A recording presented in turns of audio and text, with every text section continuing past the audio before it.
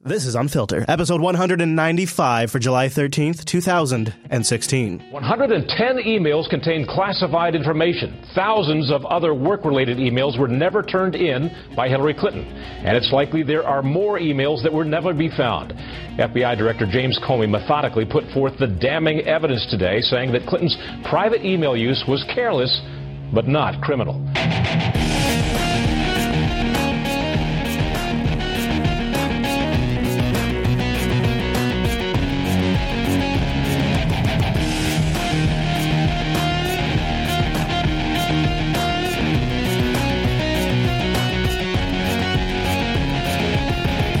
Everybody, we're back after our July 4th Independence Day break, or for those of you in the UK, Treason Day for us Americans. Welcome again to another edition of Unfiltered, Jupiter Broadcasting's weekly show about the news you shouldn't be watching. Freshly rested and blowing up explosives, I'm Chase, and over there is Chris. Hey, Chris! Hello, buddy. You know, I never did get a chance to blow up my explosives, but that's okay. We got a bunch of fireworks for this week's episode. You didn't attach... anything and blow something I know. up? It's supposed to be my American heritage. I just didn't get around to it because I was too busy clipping for this show, Chase. We have a huge it's dedicated. Show. Huge. Of course, I think really the meat of the show is going to be the discussion around Hillary's winning the election in the last 2 weeks. I thought we were going to talk about the new Star Trek movie. We were going to talk about the fan guidelines that really killed all these fan films. Jokes aside, you and I, we need to have a convo offline. Yeah. So we do have a little bit of cyber terrorism stuff to get into. Love to cyber. A little bit of Russia stuff to get into, and NATO. I love Putin. And of course, we'll get into Hillary in a bit. But we're going to wrap it all up on a high note too. So it's a nice rounded episode. I like being in Hillary. Okay. Let's rinse our brains for just a second, because that's going to sit with us. I don't know about that. And let's start with a little controversy coming out of Facebook again in the cyber category. Facebook ramping up encryption in a very big way. Will soon allow. Is that who I think it is? Who do you think it is? Is that Kennedy? It looks like Kennedy. No. Is that not Kennedy? I don't know if it is. She lost a lot of weight. Billion users to hold conversations from start to finish. Looks like her. In total secrecy. And that's not... So Facebook is going to enable end-to-end encryption and enable total secrecy. Wait a minute. Telegram does this right now, Chris. What about iMessage? With your friends. No, it also means criminals and terrorists can communicate behind a digital wall invisible to law enforcement. Yeah. By the way, I don't like it when news organizations do graphics and they don't really research. Mm-hmm. This screen here. What is that, from iOS 4 or that's something? Like iOS 5. Yeah.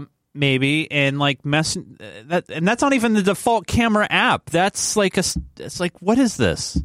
I don't even, but what's weird is it has an updated icon next to it. It's on Facebook Messenger, which is separate from the main website. That is it's already old available stock on footage. a limited test basis. 4S. It's a 4S. It's going to be fully rolled out a little later this summer. Wow. And we should point out that other tech companies like Apple are also unveiling end-to-end encryption in a bid to guarantee privacy. You hear that? Doesn't? Yeah. We don't want privacy. Customers obviously want these for-profit corporations to protect their privacy. This is what the market wants. Chatham says it is Kennedy, by the way. And by the way, the funny thing is, this is a judge guy who had his own judge show, Judge Alex. Yeah. You're going to love his commentary. And what we're going to do is we're going to do a little Unfiltered breakdown here. Well, I mean, the big deal, obviously, is that law enforcement has been complaining for a while that these terrorists and criminals can hide behind that and do their plans and communicate about attacks. The fundamental argument that they're making here is that by Facebook and Telegram enabling end-to-end encryption and Apple, they are making it easy for the terrorists to communicate privately. The other side of this argument, though, is they've also publicly stated that terrorists are building their own encrypted communication chat apps and don't need these other apps. So they can sideload it. Even if if law enforcement was successful in getting these publicly owned companies that control this software, like that seems to be a much better solution for law enforcement to work with than ISIS supposedly creating their own independent app that they'd have no influence over. which would have horrible encryption. Right. But you see, the two arguments don't really line up. So you have they're arguing for this two things. They're arguing for ISIS not to be able to have their own app. They don't want that because they say that'd be dangerous. And at the same time, though, they're arguing that Facebook and via WhatsApp and Apple shouldn't do encryption because then terrorists could use that. But that doesn't make any sense if there's already an app they could use. Yeah, without law enforcement ever having a chance of intercepting and finding out what their plans are. And it's a political issue. It's something that Congress is going to have to decide whether they want to legislate and make it illegal to have a communication system like this that has total encryption. And obviously the public is going to weigh in on this. Obviously a lot of people do want it because other apps that are already out there have it. Yeah. So from a business standpoint, Facebook and Apple are at a disadvantage if they don't compete with the other apps that have it.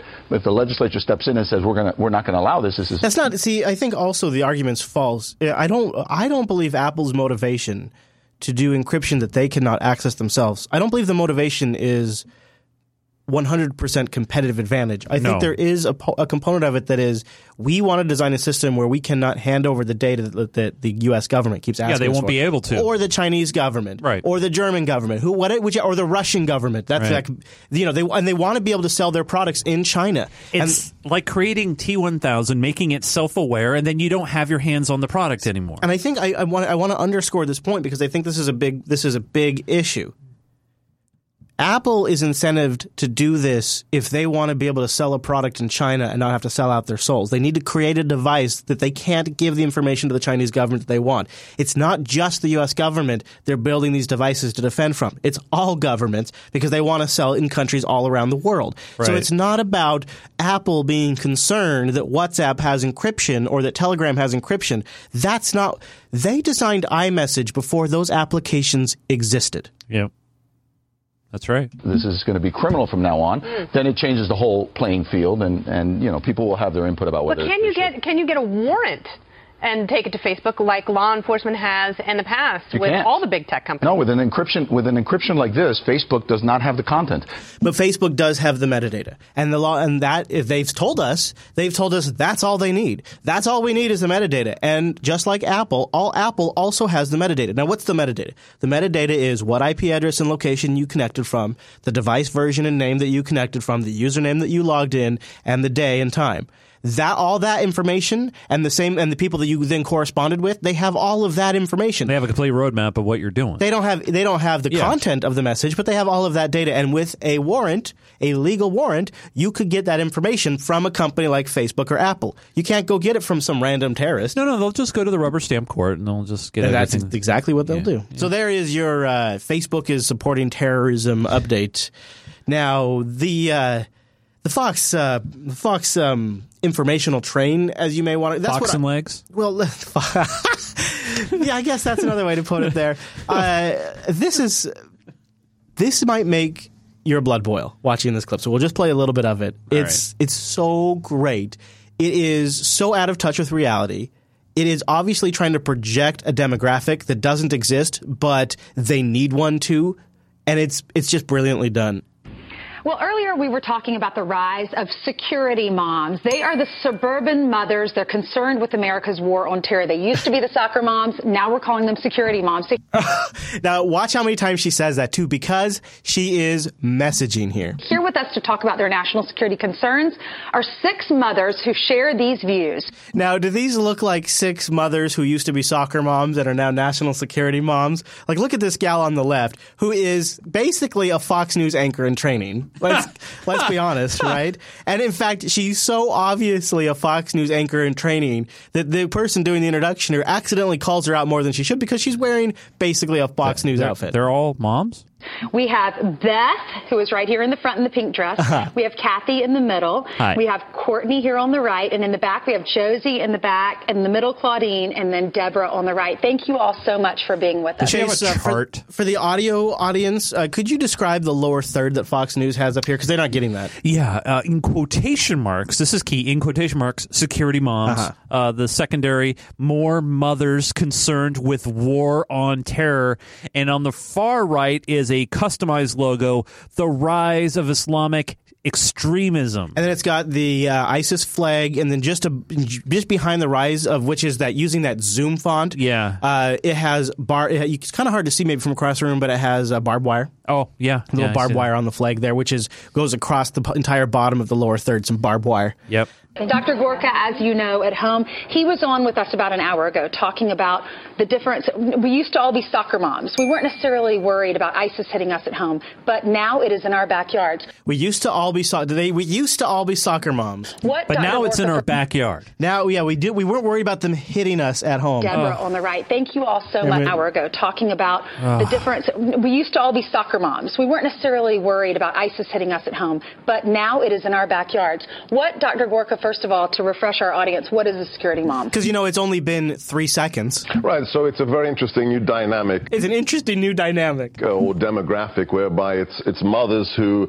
are starting to ask questions about how safe are we. They are the hub of the family. They're the mothers, Chris, who are finally becoming that frog in a pot of boiling water and learning from the news that they should be afraid when really they shouldn't be. Yeah, or that's definitely one interpretation, or it's another way to say it is women traditionally don't concern themselves with things such as world events and terrorism news and politics. They care about what to cook dinner the next day. But with all of the ISIS-inspired shootings, cough, cough, now they're finally waking up to the violence because it might be affecting their children. And that's the only thing they care about. And instead of playing soccer on the soccer field, there might be bombs. It's mothers who are starting to ask questions about how safe are we. They are the hub of the family, and as a result, they look at the last 15 years and there's this question, are we safer today or not? They are the hub of the family, and so obviously, as a result, without question, they look at the last 15 years and they ask the obvious question, are we safer? That's clearly, without question, what defines a national security mom. If are we? They are the hub of the family, and as a result, they look at the last 15 years and there's this question, are we safer today or not? And as a result, there could be a very important block coming November. Do they feel safer? If not, what are they expecting from the next president? You know what we are witnessing here? Besides horrible propaganda, what we are witnessing is the media announcing a new demographic and market that advertisers can now buy ads into. They are announcing a new property that is available for advertising purpose and research. You know what? It's like the millennials. I would believe you because I came from that space.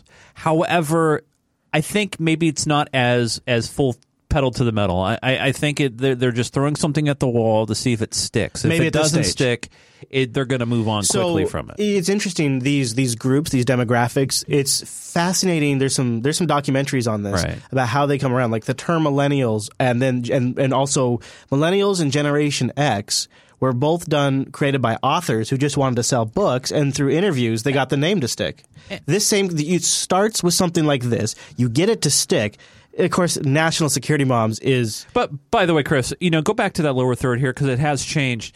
Now it says parental priority. Suburban moms want a safer U.S. for children. What about urban moms, Chris? I mean, really, what about moms that live in the city? What about women that don't have children? What about women that live in the country and not in suburbia? There are moms out there that we need to be respecting across all aspects. And what about national security dads? Yeah, what about them? What about single dads? Yeah. What about dads that are the hub of their families? I don't appreciate Fox alienating those guys either. There's been a new threat by a son of bin Laden. He vows revenge on the U.S. Oh. And did he put this on Twitter? I'll play it for you. Son of Osama bin Laden now vowing revenge on the U.S. for the raid that killed his father in Pakistan. That threat coming in a new audio recording promising new attacks on Americans. Chief Intelligence Reporter Catherine Herridge on that now in D.C. What are we learning, Catherine? Well, thank you, Bill. In the 21-minute audio statement from al-Qaeda's media branch, the 25-year-old son of Osama bin Laden promises to avenge his father's death. Our hands are moving. Titled, "We Are All Osama," a reference to his father, Hamza bin Laden claims al-Qaeda will punish the West for its actions in the Palestinian territories, Afghanistan, Pakistan, Syria, Iraq, Yemen, and Somalia. My theory around this, because obviously he must have just found out about his dad's death and decided to do something, I guess. Found out. I have a little bacon around this particular, and this came from Montana Chase. This came from Helena. Yeah, it's great bacon out there. Nice. Yeah, talk about free range. Free range bacon. So I have a theory. The reason why Al-Qaeda crops up from time to time is you got to keep the war on terror legal. Oh, yeah. And the war on terror is predicated on stopping al-Qaeda and al-Qaeda's affiliates and supporters. Right. And so as long as al-Qaeda is a threat, the war on terror is still legally viable. Yeah. So you got to keep them in the news. And if you have a new bad guy around al-Qaeda, woo-wee, that's some good news. That's something to really keep it going. You got to catch them all, Chase. You got to catch them all. And it should be a little bit harder because we just keep accidentally giving weapons to ISIS rebels. Accident, or are they getting that with the Toyota vehicles for free? So we've covered several different stories, right. Accidental drops, things like that. Another story here, basically it breaks down like this. Weapons meant for rebels that we support accidentally fall into just the hands of ISIS. Once again, because at the last minute some plans changed, which just happened to cause a certain dominoes of events. I have an audio clip here for you of the event. Thanks for joining us here on the program. A unit of Syrian rebels has suffered a defeat at the hands of ISIL after they were left without air cover from U.S. jets, which suddenly changed course to a different target. So I want to keep everybody, make sure we're speaking the same language. Syrian rebels is newspeak for the bad guys that we back, that we consider anti-Assad. Okay. That's who the Syrian rebels are. So and the ones that we want. Right. And those are the Syrian rebels. The Syrian rebels are the ones that are authorized to call in U.S. airstrikes. They're the ones that we give comms equipment to. They're the ones that have been CIA trained. They're the ones, now, but the problem is it turns out that they change their allegiances all the time, and moderate and rebels is kind of a joke in this context, and they're all really just mercenaries for hire, whoever pays the most.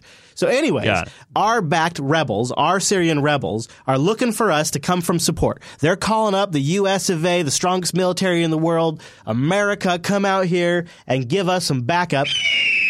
And instead of us going there, we changed course at the last minute. Suffered a defeat at the hands of ISIL after they were left without air cover from U.S. jets, which suddenly changed course to a different target. Air cover by U.S. U.S. jets. As a result, wow. ISIL got their hands on advanced weapons, supposedly given to the rebels by the Pentagon. Advanced weapons.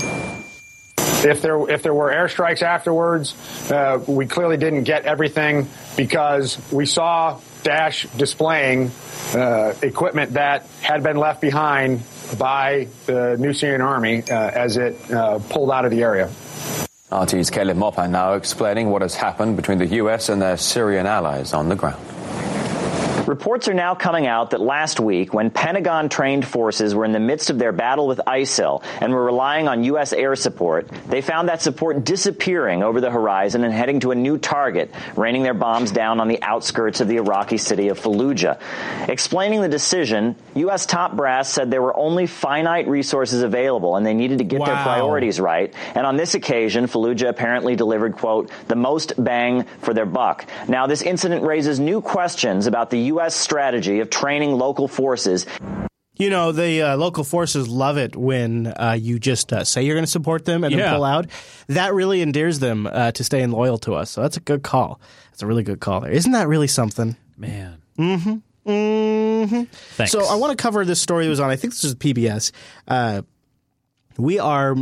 We are continuing to move more forces around Russia's borders, and what is now they have a term for it. It's a continuous rotation because the agreements that we have between NATO and Russia is that there wouldn't be a permanent force established on Russia's border, but a rotational force that is permanent is a little loophole. So what we're doing is we just keep sending troops there and pulling them back and sending new troops, and different countries are doing it. And there's been some people that have noticed. Yesterday, NATO approved the deployment of multinational battalions to Poland, Lithuania, Latvia, and Estonia to deter Russia in light of Russia's actions in Ukraine. Man. Joining me now by Skype from Warsaw is Washington Post Brussels bureau chief Michael Birnbaum. Michael, Russia has been a huge topic at this summit, and today former Soviet President Mikhail Gorbachev accused NATO leaders of escalating tensions with Russia. Can you tell us, what's he talking about? What's the context? What he's talking about is not only are there now continuous troop deployments, but we've also added missile systems. Missile defense systems. Yes, exactly. And this clip here is I'm going to play a little bit of the beginning, and then I'm going to real-time jump to the end because I didn't get time to cut it before the show. And it explains what the missile system supposedly is. Next, leaders from NATO countries met in Poland today to finalize plans to beef up the military alliance. For the first time since the Cold War, multinational troops will continuously rotate through 4 countries in Eastern Europe. Special correspondent Nick Schifrin, with the help of the Pulitzer Center on Crisis Reporting, concludes our series with a look at America's largest military buildup there in a quarter century and why Russia sees it as a threat.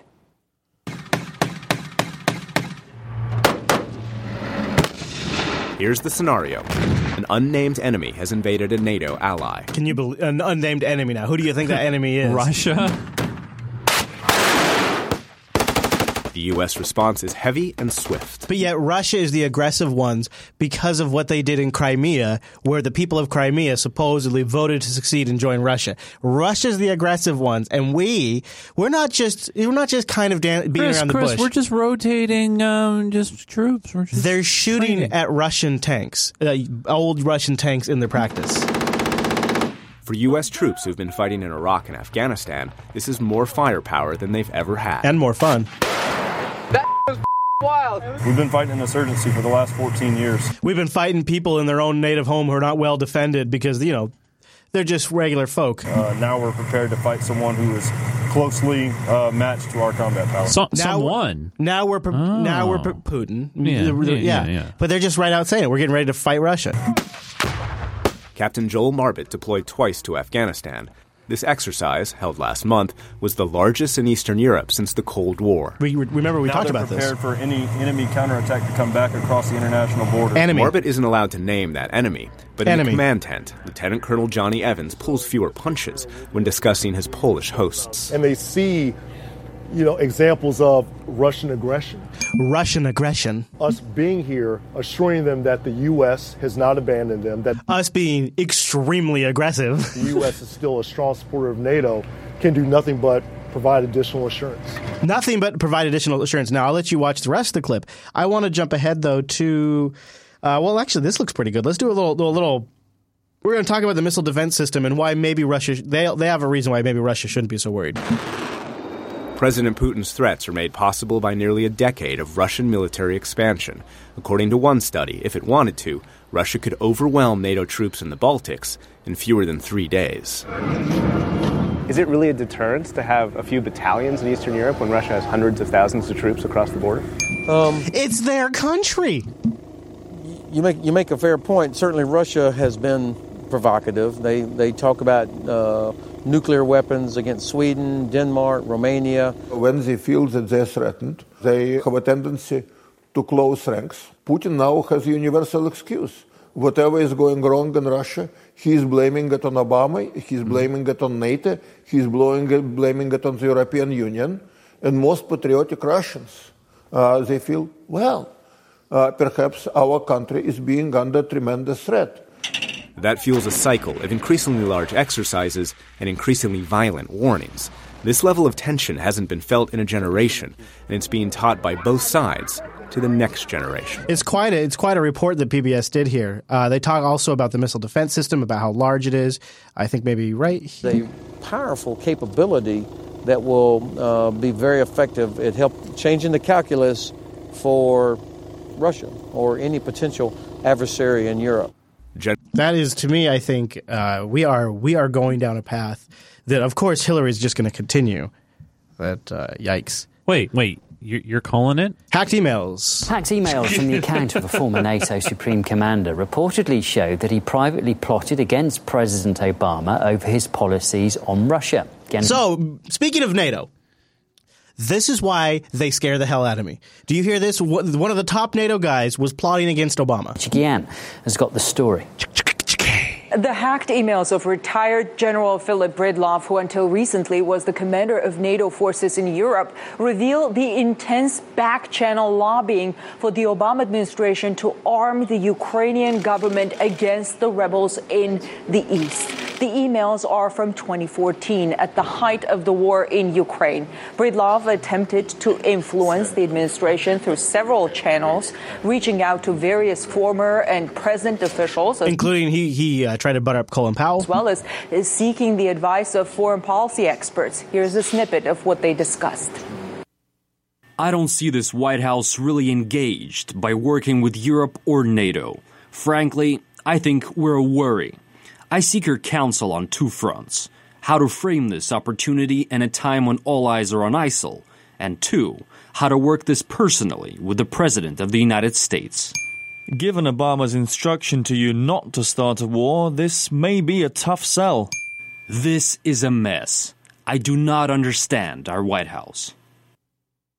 General Breedlove appears to have been frustrated by President Obama's reluctance to further militarize the conflict in Ukraine and by doing so increase the bloodshed. In a string of emails which were addressed to officials including Assistant Secretary Victoria Nuland and the U.S. Ambassador to Ukraine, Jeffrey Pyatt, Breedlove says, quote, Toria, meaning Victoria Nuland, can attest there is precious little support for lethal aid. This has changed on the military side, but still not across the river. So that would be great, I think, to help glue this thing and have the UN help glue it.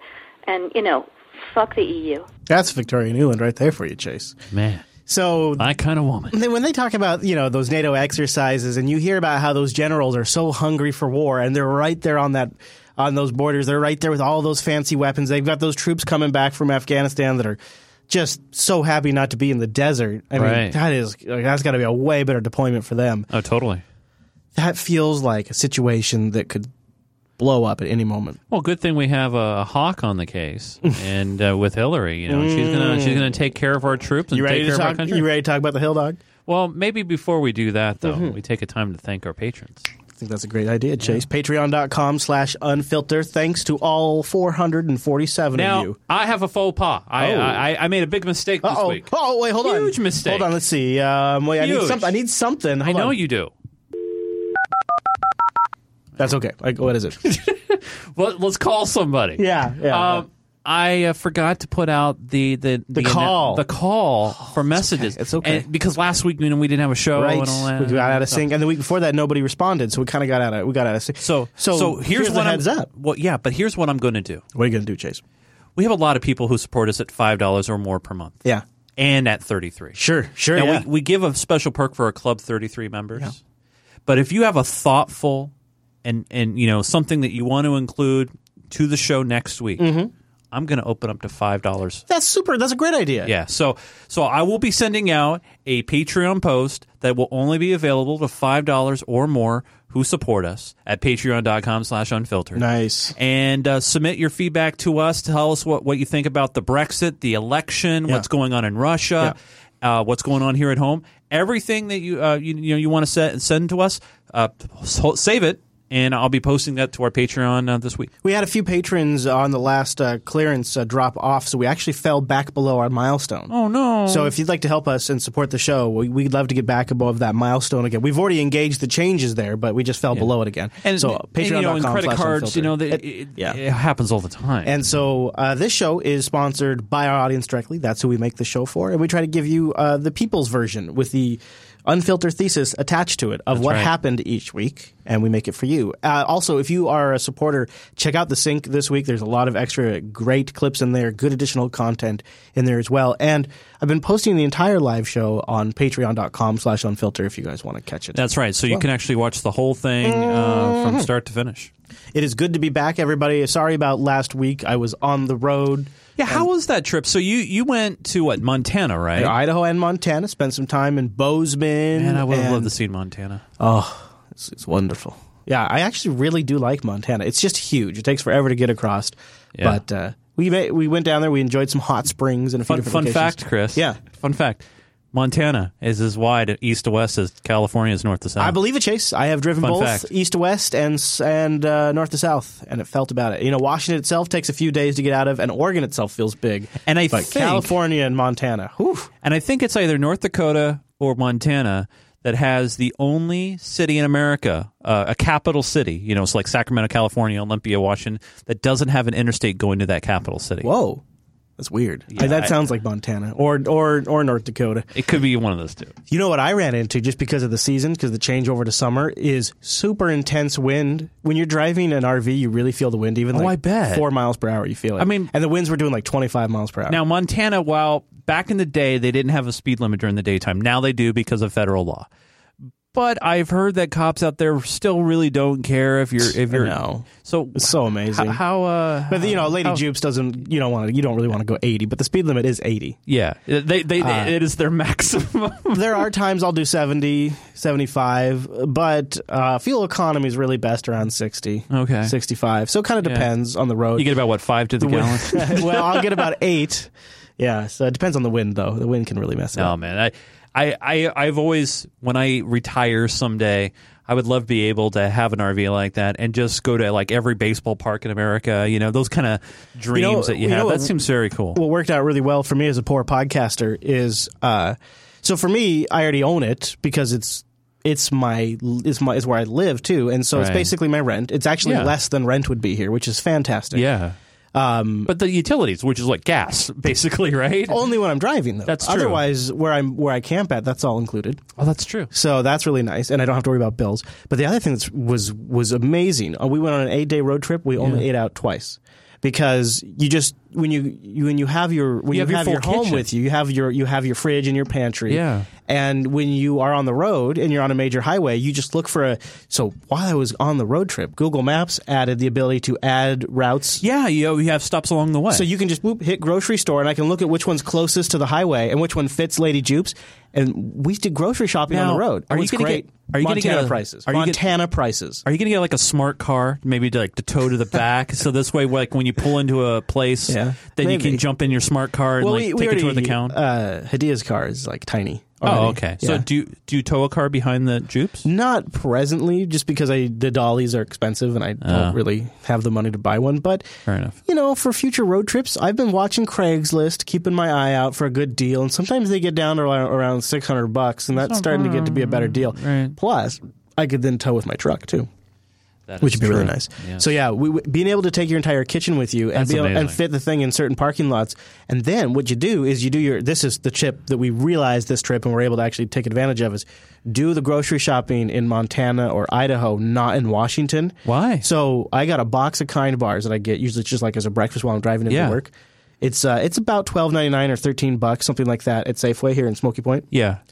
Same box, exact same product, $5.99 in Montana. Wow. Yeah, a loaf of bread, like $1.99. Whoa. Eggs, totally cheap. Milk, everything, all the groceries are way cheaper. But that's not because of taxes. What is that from? I don't know. Because they don't charge tax on food. So we did grocery shopping in Montana, and and so the only real expense we had was gas, and we just budgeted for that. You go to Costco. Yeah, we didn't, but that would have been awesome. Shut up. All right, so enough talking about that. Let's get back on track here. So it's good to be back with you guys. Yeah, definitely. We missed you guys. Let's go back in time a little bit because a few things, well, more than a few things transpired since our last episode, and I want to resume with Loretta Lynch and her whole meeting with Bill Clinton and some of the continued discussion around that, and then we'll move forward. More than a year after controversy erupted over Hillary Clinton's emails, the FBI is apparently on the verge of interviewing her for the very first time. So this was, I think, the weekend after our last show. And this was the story at that point, and then we'll move forward from here. About using a private server during her tenure as Secretary of State. This as Attorney General Loretta Lynch tried to quiet a firestorm over a private meeting with former President Bill Clinton while his wife is under investigation. NBC's Andrea Mitchell has details. I had done. So I am more Hillary Clinton, within weeks of the Democratic nomination, expected to face her long-awaited FBI interview as soon as tomorrow, possibly at her Washington home, the scene of a lot of activity in recent days, including her longtime legal advisor, Cheryl Mills. as Clinton faces a critical moment in a political career that has had more than its share of ups and downs. Even as the Attorney General acknowledging today she made a big mistake meeting this week privately with Clinton's husband.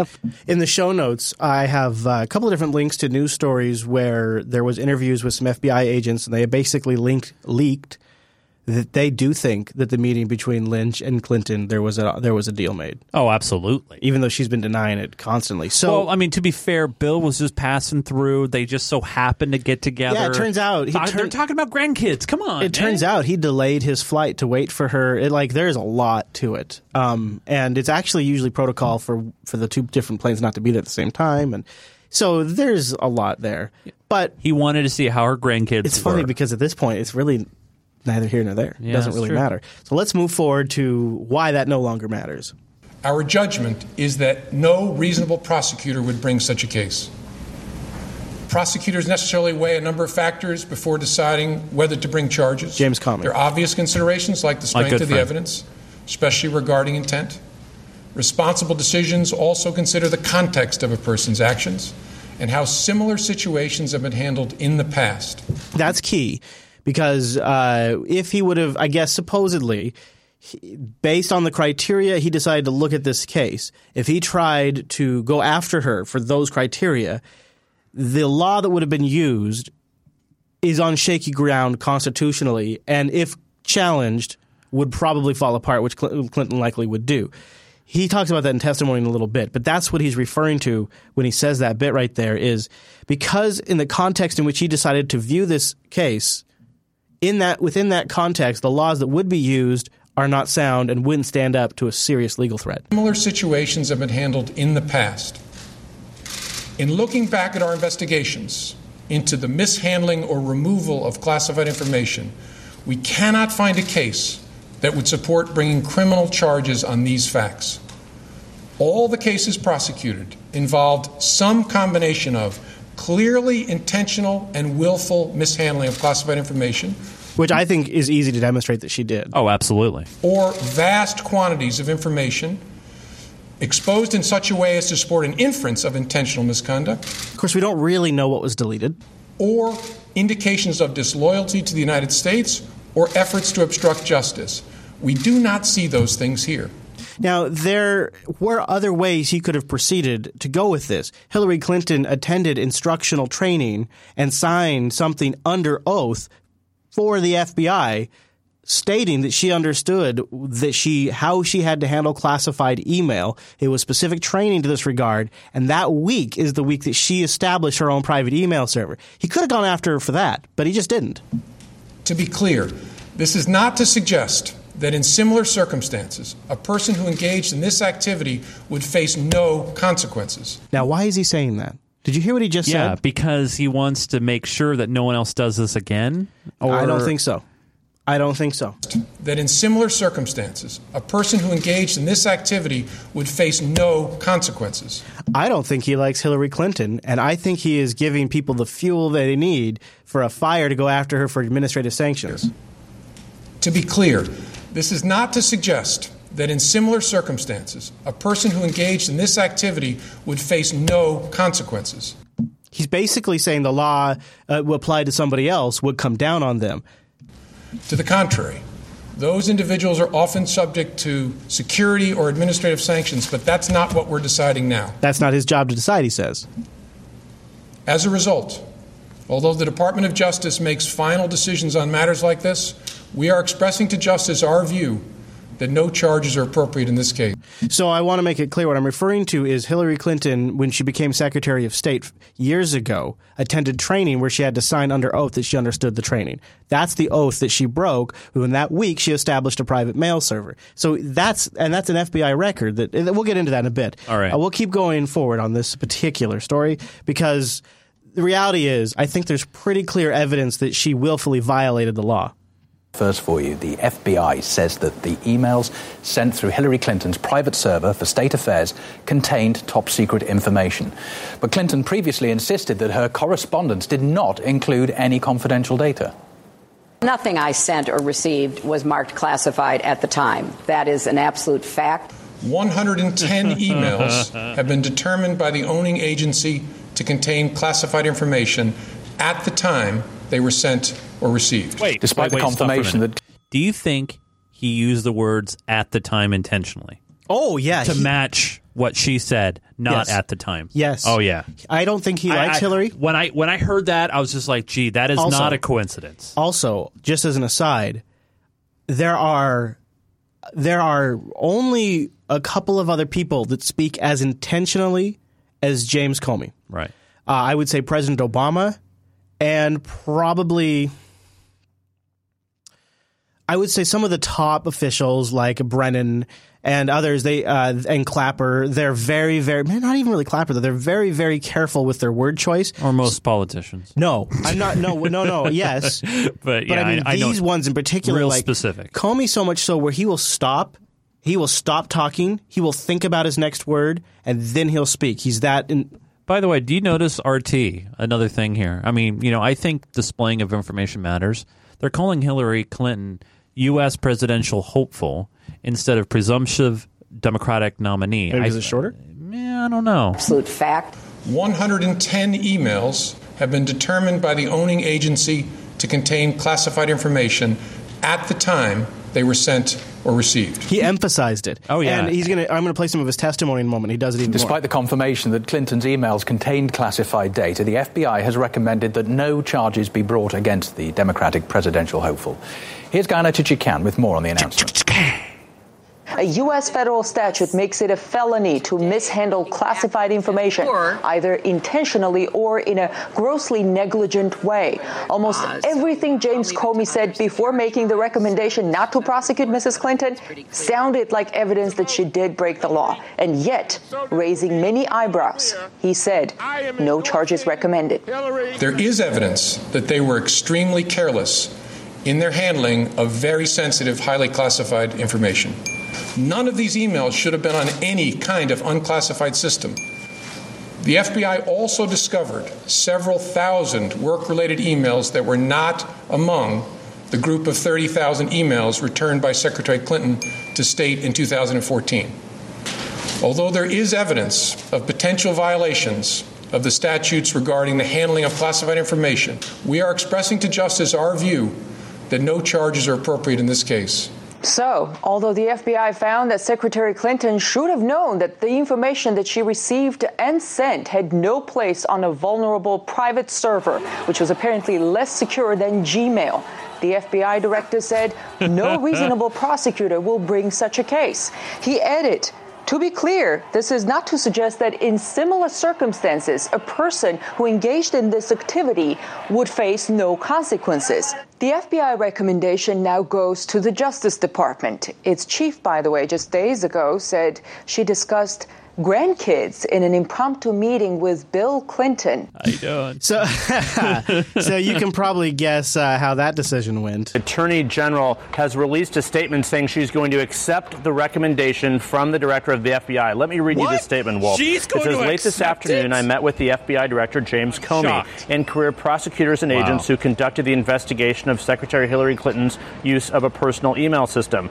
I received and accepted their unanimous recommendation that the thorough years-long investigation be closed and no charges be brought. There you go.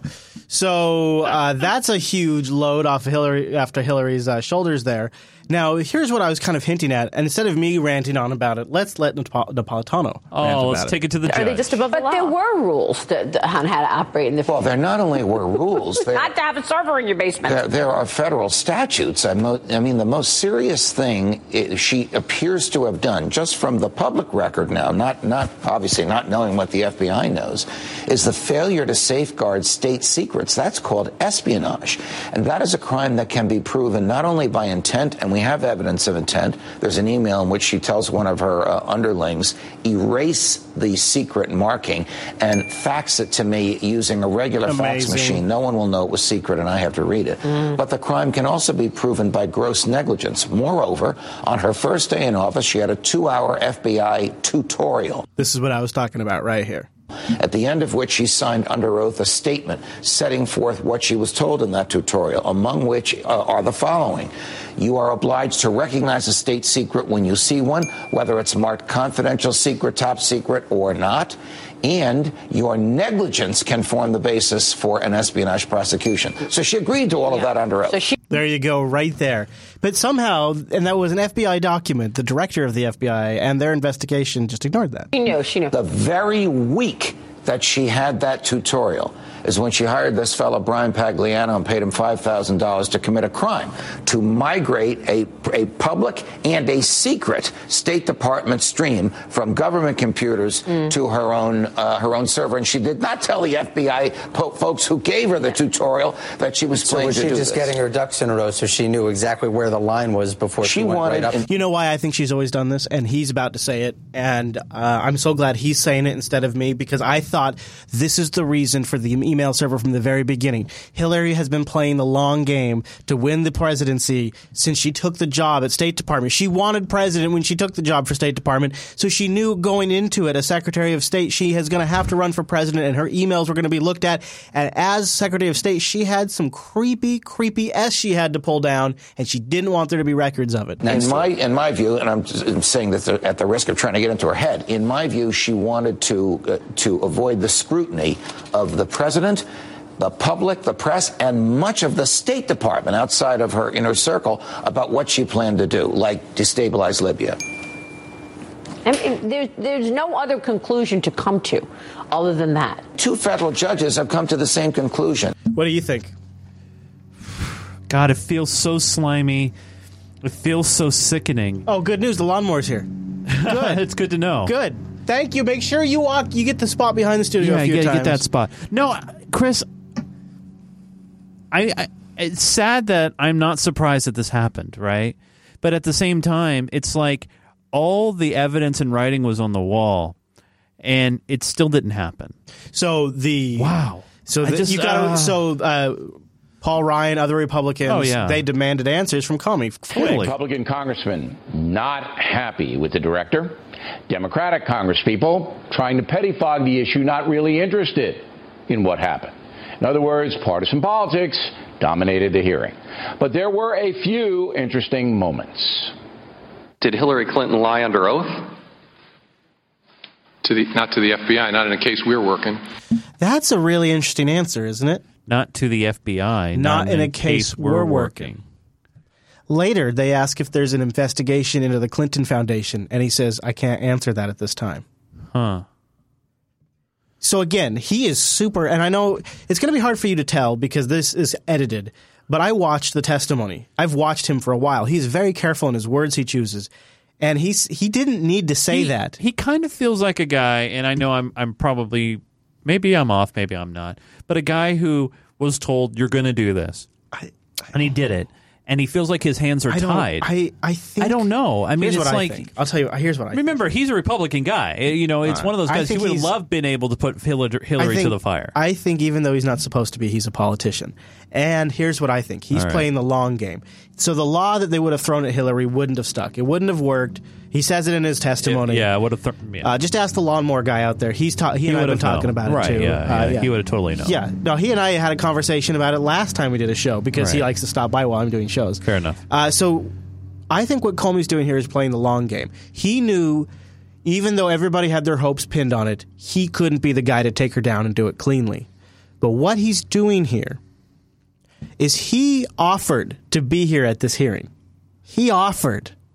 They had to drag Lynch, and she didn't answer a single question. Oh, he was quick to go. He answers every question with information. I thought about that. So he had his press conference, right? And remember, at the end of the press conference, he says, if this was somebody else, there would be some sort of administrative action. He opened the door right there when he basically said, if this were anybody else, which is just throwing a bone to the dogs. Right, and then, when I heard that the committee was being formed and they were going to have him come, he was quick to be there. He was quick. And he answers every single question clearly, and he does it in a way... And I wasn't expecting that either. So they'll say, did Hillary Clinton do something wrong? And he will give the answer in a way that is truthful, but says, yeah, she did it wrong. Hillary Clinton lie under oath? Not to the FBI. Not to the FBI. Well, they didn't put her under oath when they questioned her. But then he could have stopped right there. In the case we're working. Did you review the documents where Congressman Jim Jordan asked her specifically? And she said, quote, "There was nothing marked classified on my emails, either sent or received," end quote. I don't remember reviewing that particular testimony. I'm aware of that being said, though. Did the FBI investigate her statements under oath on this topic? Not to my knowledge. I don't think there's been a referral from Congress. So they didn't investigate her statements under oath to Congress when she kind of lied, when she supposedly lied to them. I just want to play it back just a little bit. Statements under oath on this topic? Not to my knowledge. I don't think there's been a referral from Congress. Do you need a referral from Congress to investigate her statements under oath? Sure do. You'll have one. Now, I don't really understand that, why the FBI cannot investigate public statements made under oath in the course of an investigation without a specific referral. We've been trying to find out very specifically. I don't want to make any mistakes here, so we're working on it. Now, most of the other testimony was a rehash of what has already been said. Secretary Clinton said there was nothing marked classified on her emails, either sent or received. Was that true? That's not true. There were a small number of portion markings on, I think, 3 of the documents. Secretary Clinton said, "I did not email any classified material to anyone on my email. There is no classified material." Was that true? There was classified material emailed. Secretary Clinton said she used just one device. Was that true? She used multiple devices during the 4 years of her term as Secretary of State.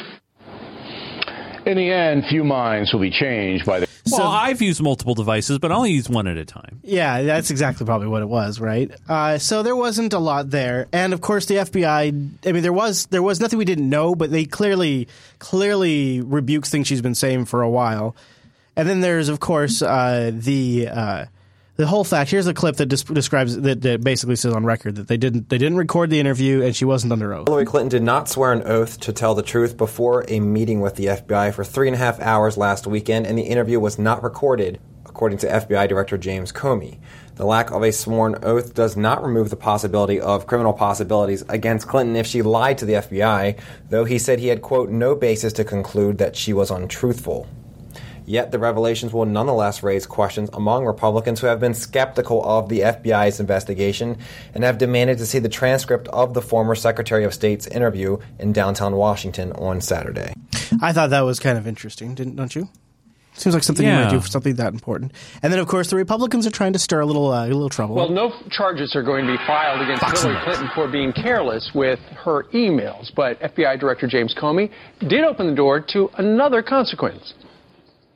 To be clear, this is not to suggest that in similar circumstances, a person who engaged in this activity would face no consequences. He even bumps the table. To the contrary. Those individuals are often subject to security or administrative sanctions, but that's not what we're deciding now. Bumps the table again. Now Republicans in Congress are working on a bill to strip Clinton of her security clearance. So, which, by the way, honestly, Chris, that's stupid because, you want your next president to be well-informed of security. Yeah, come on. You know that. And then, of course, there's And turning to politics now, a new poll shows most Americans disagree with the Justice Department's decision not to charge Hillary Clinton for using that private email server. 56% disapprove, but our ABC News Washington Post poll finds most Americans now say the email scandal will not influence their vote. Which is, she's pretty happy about that. Congratulations, Hillary, you got it. So she's probably feeling pretty good this week, especially after her brand new buddy in blue, Elizabeth Warren, showed up. I know, Hillary right? Clinton and Elizabeth Warren on the same stage and the same side. Warren withheld her endorsement for more than a year. So they lingered today for nearly 2 minutes. Whoa! Soaking up the adoration from Democrats in Cincinnati. Thank you. I'm here today because I'm with her. Yes, her. So there's that for the progressives, man. That really hurt, but I don't know if I heard about as much as this did. 13 days before the Democratic convention opens, Clinton got the endorsement today of Bernie Sanders. And here's Nancy Cordes. Woo! Secretary Clinton has won the Democratic nominating process. He waited 5 weeks, but when Sanders announced his backing today, he was unequivocal. I have come here to make it as clear as possible as to why I am endorsing Hillary Clinton. Hillary Clinton will make an outstanding president, and I am proud to stand with her today. Thank you all very much. What do you think? Well, it didn't get a lot of play because of Amazon Prime Day. So yeah, it didn't get actually. You're not joking. It really didn't get a lot of play. It didn't get a lot of play, and I wonder about that a lot. I mean, seriously, there was a lot happening yesterday, and it makes me wonder. It really does. I caught a little something, though, a little audio feed that was before they came out on stage that kind of, I think, shows you how the public really feels. We need to elect Hillary, not only to keep Donald Trump out of office. You hear someone go, no, in the background. No. So she's warming up the crowd.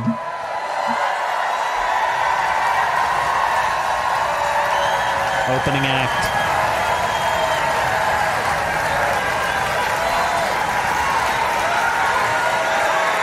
There's no way they're that excited about what she just said. There's obviously people riling them up right now. And then do you hear what they're saying? Bernie. And then she starts saying, Hillary. They cut the mics, so you can't hear it. They cut the mics. Hillary. Hillary. We need to get to Hillary here. Isn't that kind of embarrassing or what? That was before Sanders came out and did his endorsement. Woo. I did see an article today that, if Hillary gets pulled back, right, that, Bernie can just slide right in there, right? And so, no. How do you feel about all this? What do you think? Now, what do you think? How is the 2016 election looking to you, Chase? What are your new thoughts on who's going to win? I don't know. I really don't know. For me, personally for me, it's very hard for me to pick either of them for obvious reasons. And I don't consider myself Republican or Democrat or Libertarian or Green or whatever. I consider myself, independent. But she's now got Warren. She's got Sanders. She's got the superdelegates. They're just jumping on the bandwagon. You know what's great too? I don't care what they think. Yeah, you really? I don't. You don't think they're gonna? You don't think that's gonna bring? So you don't think Sanders is gonna bring some people with him? No, I think a lot of the hardcore Sanders supporters, and I've seen a lot of threads online, where they are very upset with Sanders and saying, if he's not going to do it, then I'm not going to vote at all. Yeah, I've seen that too. Or I'm going to vote third party. It's not just the Sanders. It's interesting. It's not just the Sanders supporters who are upset. The left establishment is upset in how Bernie has pulled this off. I want to play this clip from MSNBC.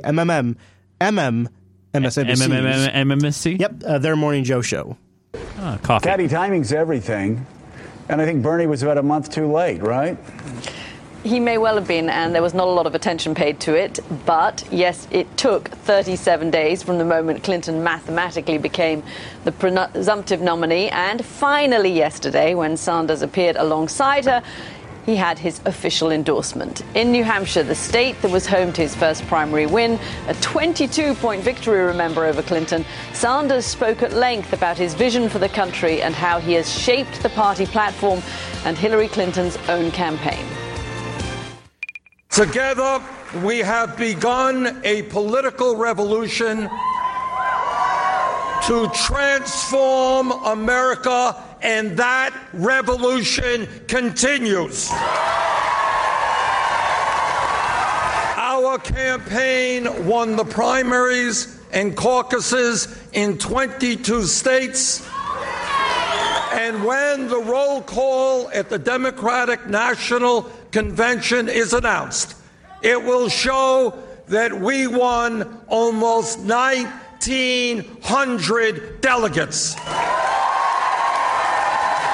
Secretary Clinton goes into the convention with 389 more pledged delegates than we have. Can you believe he went into this? And that's weird, right? Super delegates. That's an interesting endorsement. Yeah, exactly. Which didn't get played in the other piece. Yeah. Secretary Clinton has won the Democratic nominating process. Now, that did get played. And I intend to do everything I can to make certain she will be the next president of the United States. Not everybody was thrilled, though. Some Sanders supporters reportedly walked out of that event. And Donald Trump tried to capitalize on their dissatisfaction. He wrote on Twitter, quote, "To all the Bernie voters who want to stop bad trade deals and global special interests, we welcome you with open arms. People first." Bernie Sanders has abandoned his supporters by endorsing pro-war, pro-TPP, pro-Wall Street, crooked Hillary Clinton. And finally, Bernie Sanders endorsing crooked Hillary Clinton is like Occupy Wall Street endorsing Goldman Sachs. Some questions, Joe, about whether that endorsement was as wholehearted as it came from Bernie Sanders. Or was it just a list of his own attributes? Oh, my gosh. Some questions. Holy cow. Could have done better, I reckon. And the delegate count. Wow, Nicole. The superdelegate system, now that we're at this end of it, doesn't the superdelegate system just feel like a scam? Oh, totally. Yeah. Totally. And he talks about the math. He really did get close. Yeah. It made me think, Chase. I think it was in 195 that we can declare Hillary Clinton won the election. Unless Trump really pulls it out. But I want to talk about Trump here in just a second, so let's not go there. Because she has some serious support behind her now. She has Obama campaigning for her. She has a former president campaigning for her. But then this crossed my mind. All right. She has been planning for this moment since before she became Secretary of State. That's what the email server was about. Yeah. She used that time to win over the superdelegates. She used her power as Secretary of State to influence them. She used the Clinton Foundation to influence them and become richer. She grew her war chest in preparation for this by talking to those banks and giving those speeches. I just can't believe that one of the most powerful and now clearly lawless politicians in the history of the United States. Hello there. Hi. I can't clearly believe that her plan simply went as far as win over the superdelegates and then let the rest be happenstance. That's no way. No way that's where Hillary's plan stops. Hillary has this entire thing mapped out, and this is all going according to plan. Just as she has from the very beginning. Even if Trump were to get the popular vote, even if somehow the people actually elected Trump, I think she's still going to win it. Just like she won this case, just like she won those superdelegates, just like she convinced Senator Warren and Sanders to back her, just like she has Obama backing her, even though they used to be enemies. She is unstoppable, and damn near even James Comey can't stop her. The law can't even touch her. So there's no way she's not winning the election after this. So if James Comey is also thinking about himself, right? Because you're saying he's playing politician. Yeah, I think he knows that he couldn't win the fight cleanly, but he's giving the others tools to fight. Right. To at least take a piece. Right. Also, he's going to have some great blackmail for when she becomes president. See, what I wonder is with Hillary, if this is the defining episode where she won the election, right? There's a lot of people out there that, and that's why there's so much support behind Trump, that don't want the establishment. They are not necessarily, pro-Trump. They're just anti-Clinton, or they're anti-establishment, and that's the unforeseen vote here. That's the unforeseen circumstance. I think what she's going to do is she's going to there's going to be a voter fraud situation. She's going to pull a Bush with the Electoral College. She's going to win via the Electoral College somehow. All right, let me throw a little bit of a wrench into this. What if Trump gets the popular vote, but Clinton doesn't get enough electoral votes? Let's say it doesn't get 270. Then I don't know. I mean, I think which is a possibility. If my thesis is correct, she will win it in such a way where it passes a brief sniff test. Just like how when the AP announced that she was mathematically now the nominee for the Democrats. Yeah, they threw in the superdelegates and they started It'll be just like it'll be one of those little fuzzy things. There's no way it comes down to that. And the reason is this is a plan that has been in motion for a long time. for at least 8 years, if not more, if perhaps not since Bill's president. Think about it. This has likely been a plan since Bill was a president himself. The Clinton Foundation, the taking of the money, all of this has been in motion since before that man left office. That's how deep this plan goes. There's no way it got to this point and then they didn't write the rest of the details in. That's not how you do it. Man. It just, for the first time in my life, we covered the last election and first time in my life, I feel bad. I feel bad in like kind of an ill way where, you look at both of the leading candidates in both of the major parties, of the Democratic Party and Republican Party. And, I did some reading about Gary Johnson, the Libertarian candidate. The chairs are stacked against him too. For example, he's been pushing out this message where, he'll get a fair shot if he's included in the debates, right? And the only way that he gets in the debates is if he gets 15% polling in 5 national polls. The problem is, in some of these national polls, he's not even listed as an option. Yeah. And also, that rule isn't a hard set rule. No. Those rules change. Right? Well, yeah, and these rules, by the way, were put up by the Republican and Democratic Party to protect their parties. It was one of those. Exactly. Yeah. I think it just feels weird and ill to me. I think there's definitely a group of people out there that are hoping that the convention, that somebody else comes out. Something happens. That Paul Ryan or Ted Cruz has something up their sleeve, and they're going to come out and white knight. So the Republican convention is July 18th to the 21st. Now, we are live next week on Tuesday. Yeah. And that will be smack dab in the middle. Monday's the 18th, Tuesday's the 19th, and it wraps up on the 21st. So by Tuesday, we'll have early information. I don't know if we'll have enough, but we'll cover whatever we can in next week's episode. And I think people are hoping, there is a group of people out there that are hoping some white knight candidate will come along. Well, honestly, I think for the Republicans, it's their only shot. I mean, right now, Trump is... I don't know. I think so. I mean, Trump is such a polarizing... I think in terms of... even though no matter if he wins or not, he's never going to get the nominee, I think people, because he is so polar opposite of what Hillary represents, I don't know, he might have a good shot. Right. Well, I think he does have a good shot, but the problem is, if he gets in, does it just inherently destroy the Republican Party? Because I'm worried actually. Or does it fragment off and I think it's more like turn into something else? I think it's more like if Bush gets in. I think so. I've been watching a lot of Bush footage the last couple of days. Wait, I know it's weird. Just George Bush. W. Good, thank you. Yeah. Young W as president, and then W in the overtime you'll see the W at an event, right? And he really feels like kind of a blank slate that's sort of being told what to say and what's right for America, and then he goes in and he adds like an actor, a finesse to it, and he gives people. He's the an hope actor that they reading need. lines, is what you're saying. To a degree, and I think that's what Trump is now. I think Trump has become that. So a couple of weeks ago, Trump's campaign ran out of money. The RNC comes in, Corey Lebowski or whatever his name is out. They bring establishments in. Rove and his guys come in there. They bring in money, and now Trump, he's changed. He's still Trumpian, but the formula is different. The energy is lower. He's reading from a script. He's coming out against the rich, and it just doesn't quite land right anymore. If there's one image we all have of Donald Trump's campaign, it's the media blitz, the television blitz, appearing on 2, 3, 4 Sunday shows on the same day, calling into the morning shows, popping up on all the cable news networks, morning, noon, and night. Well, that has changed, and it's changed rather dramatically. In part, I've noticed this too from clipping. I haven't had any CNN clips or CBS clips or NBC clips. Or any clips with Trump on, but there could be a twist in that. That could be because they don't want to give him any more free publicity.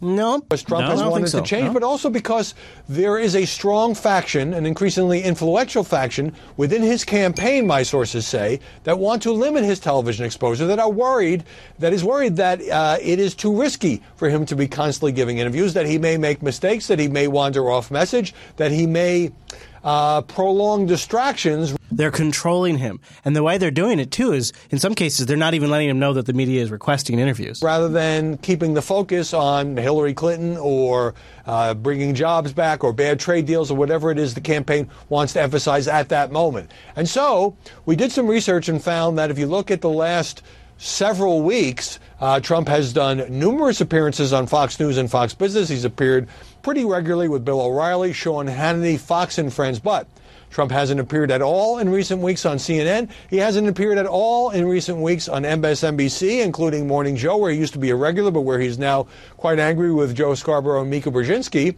And he hasn't been on any of the Sunday shows for weeks, sometimes for a couple of months, staying away from that venue.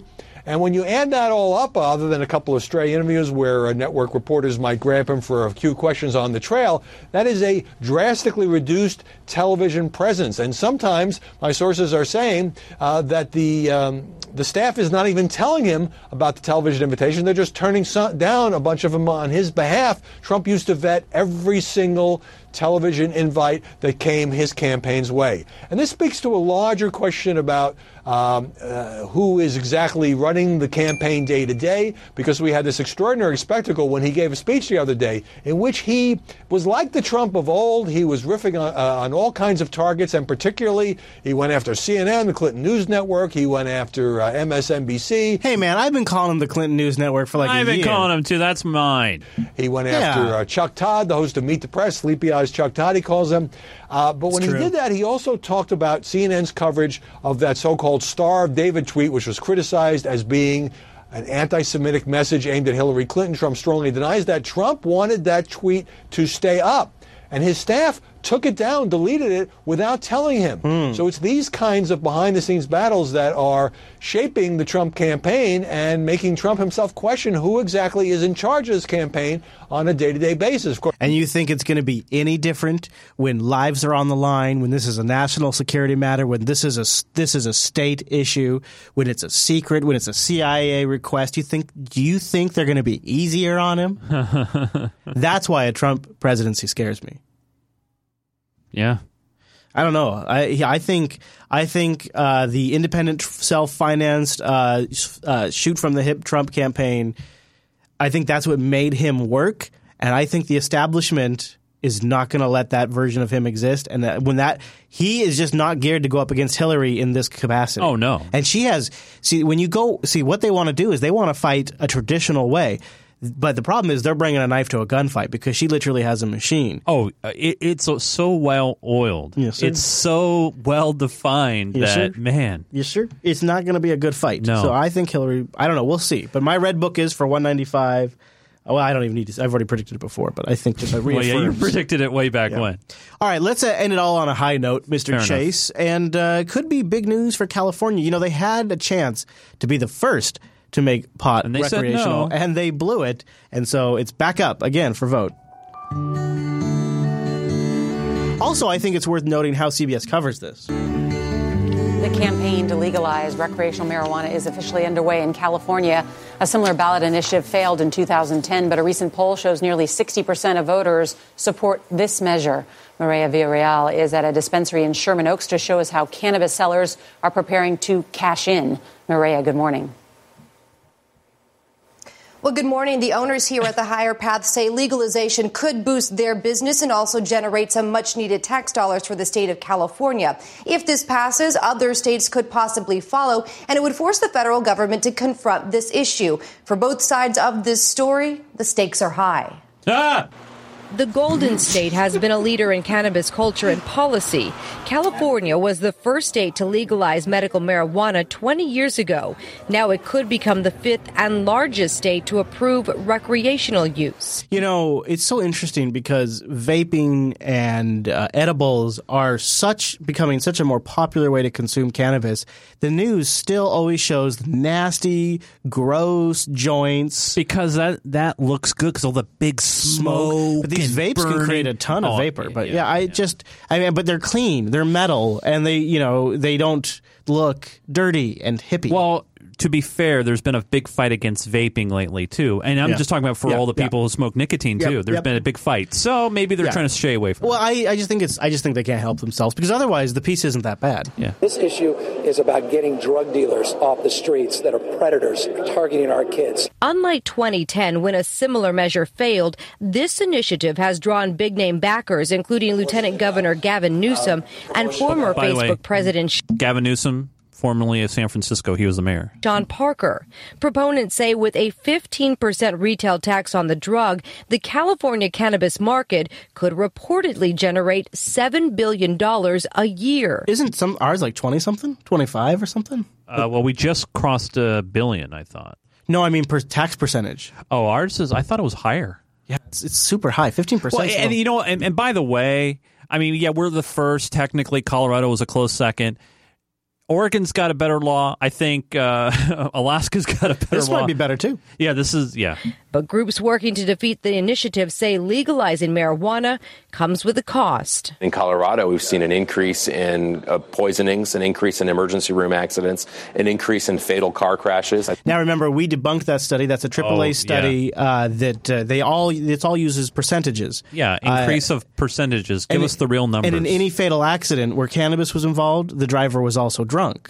There was no fatal accidents where just cannabis was involved, but they skew those numbers. Barbara Boxer does it too, and Barbara Boxer from California. I think over time, as we count those costs, they become tremendous, and they overwhelm any tax revenue you would get from legalizing the drug. That is not true, actually, at all. If the measure passes in California, the number of Americans living in states where pot is legal will more than triple. That really helps put pressure on Congress to deal with some of the major issues that have come out of the state and federal conflict on cannabis laws.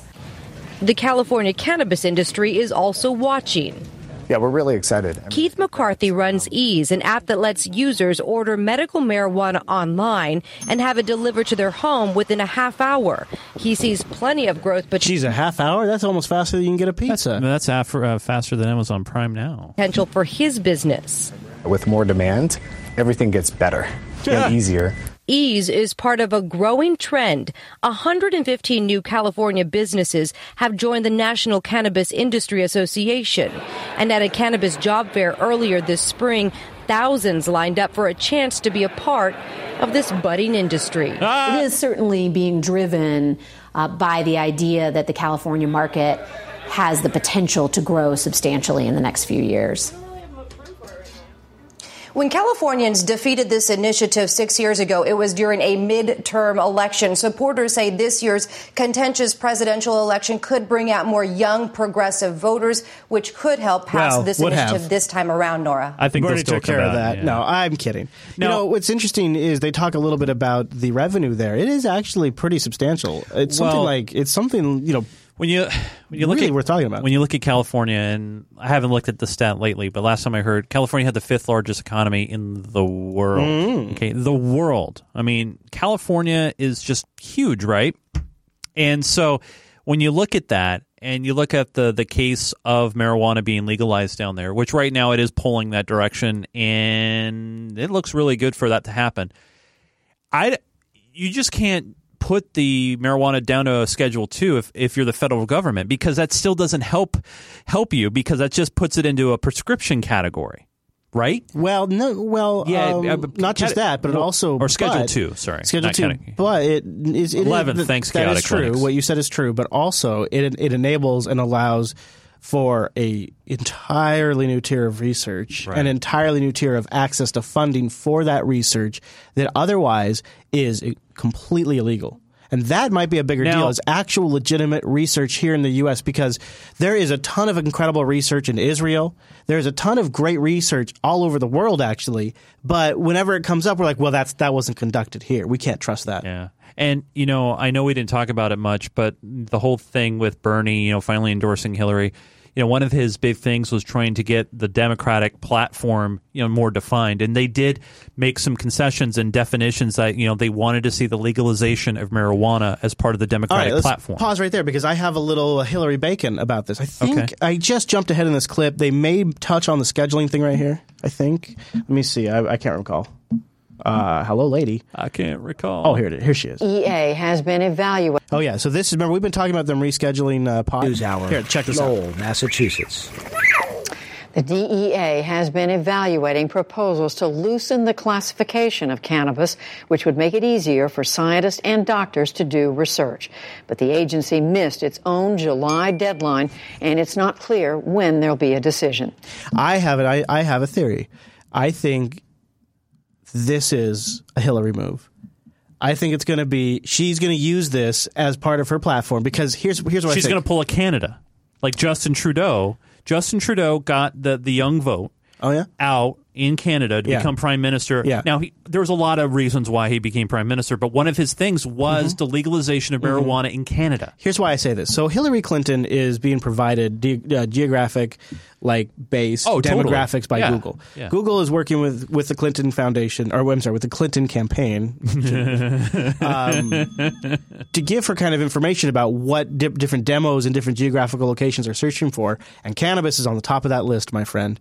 And I think this isn't a risky move for her to make this part of her platform, because it's overall positive over America anyway. And the majority of Americans likely support it. And the big clincher, the reason why I really think she's going to do it, is the DEA is going to do it already anyways. The momentum is already there. So she wants to take that momentum. So she's just going to get credit for it. Right. So she just has to work political connections to say, hold off. Here's how it goes. Let's not make this decision during a political year. This is going to become a contentious issue. We don't want this taken into the presidential election. Let's not make a decision just yet on rescheduling. Let's delay this until after the election. And then, as part of her platform, she gets to say, I support rescheduling. She doesn't have to say she's not supporting legalization. She's simply supporting rescheduling because she herself has said, I think we need further research. That enables that.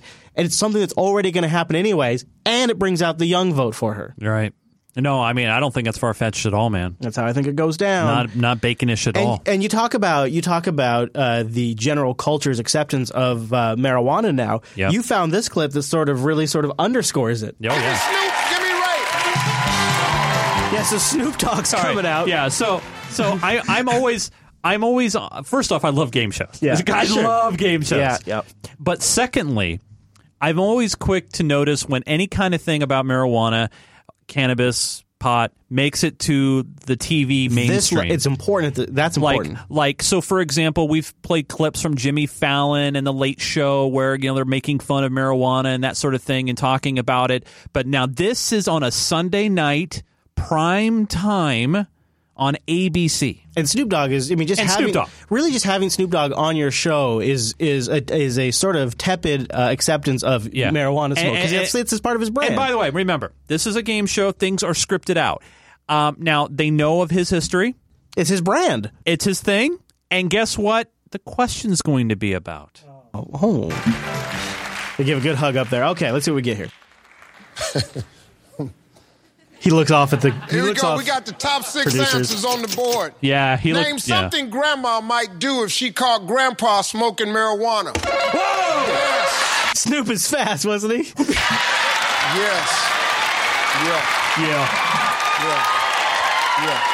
See, I mean, come on, he's milking it. Yeah. Well, that's what Steve Harvey's good at. Yeah. All them fast hands you got. Marijuana, bam! Just like I guess all that pot smoking hasn't made him slow after all these years. I named something Grandma might do if she caught Grandpa smoking marijuana. Put hands on him. Put hands on him. I knew that was going to throw the judge. More specific? Yeah, more specific. She would hit him. Put hands on him. Beat his old arse. Beat his old arse is not really what he said, is it? That's British. Arse. She would scream at him. Scream at him. That's like less clapping. Let's play, right? Let's go. There you go, Chase. There you go. That's that's your high note. All I'm saying is, when you see that stuff happening in mainstream, you got to think about it. Yeah, it means something. It means everything. So, 195, I think. Maybe we'll go down as the episode where Hillary won the election. Let us know your thoughts. Unfiltered.reddit.com or go to jupiterbroadcasting.com/contact and send us a note right in there. Or If you want to get read on the show, don't forget Chase's offer at the $5 level at the Patreon. And, That's of right. course, the 33 Club. You can get your note read on the show during our supporter segment. On special episode 196, which will be on a Tuesday. So if you want to join us live for that, please do. Also, we're working towards, as we get more supporters on that page, to shortening up that segment. So that way it's just news. Boom, boom, boom. So don't forget your support also will tighten that up a little bit as we add more people there. The overtime's coming up. Lots of stuff, more stuff about Hillary, some news we didn't get to, including Dallas. That's all coming up in the overtime. In the meantime, Mr. Chase. Yes, Chris. Where should people find you online? Please follow me on the Twitter at Nunes, Nunes. Please do that. And also, if you're on the Facebook, which I know some of you are, facebook.com/GeekGamerTV, we're trying to build up that follower account because we're going to be heading to PAX here in a couple of months, and we cannot wait for that. Now, Chris, you're on the social media. You were tweeting out pictures when you're in the beautiful Big Sky State. Not only that, but I just retweeted the outtakes from a System 76 ad we did. I saw that. Yeah. That looks so good. At Chris LAS. Go check it out. It's pretty fun. You can also follow the network at Jupiter Signal. I'm going to say it one more time. Yeah. I'll probably say it one more time after this. Right. We're going to be on Tuesday next week, and we'd love to have you here live. JupiterBroadcasting.com/calendar is where you go to get that. And hopefully we'll have some deets from the convention. Plus, I think good stuff. I would be surprised if Hillary's emails and the FBI results are in the news much more. But something tells me Fox isn't going to let it go. Maybe they'll be there as long as they're not deleted. Aha! We'll find out because we'll tune in right back here next week.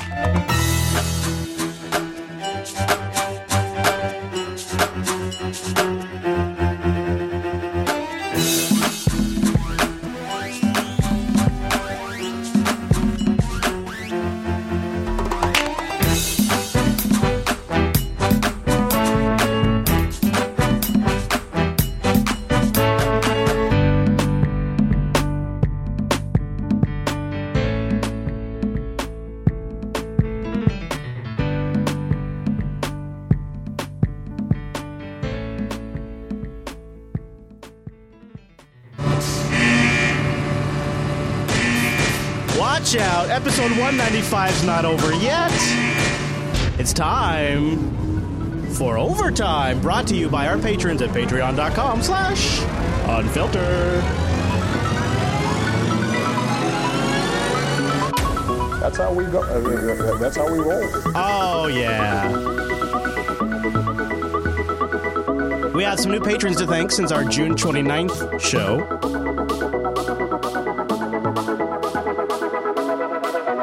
I'm going to do them in reverse order this week.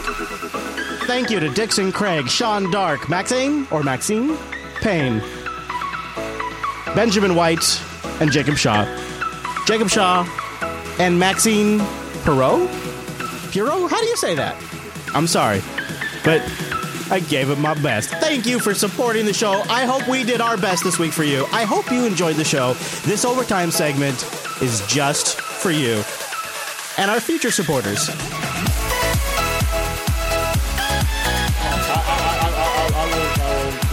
Hold on, guys. Come on.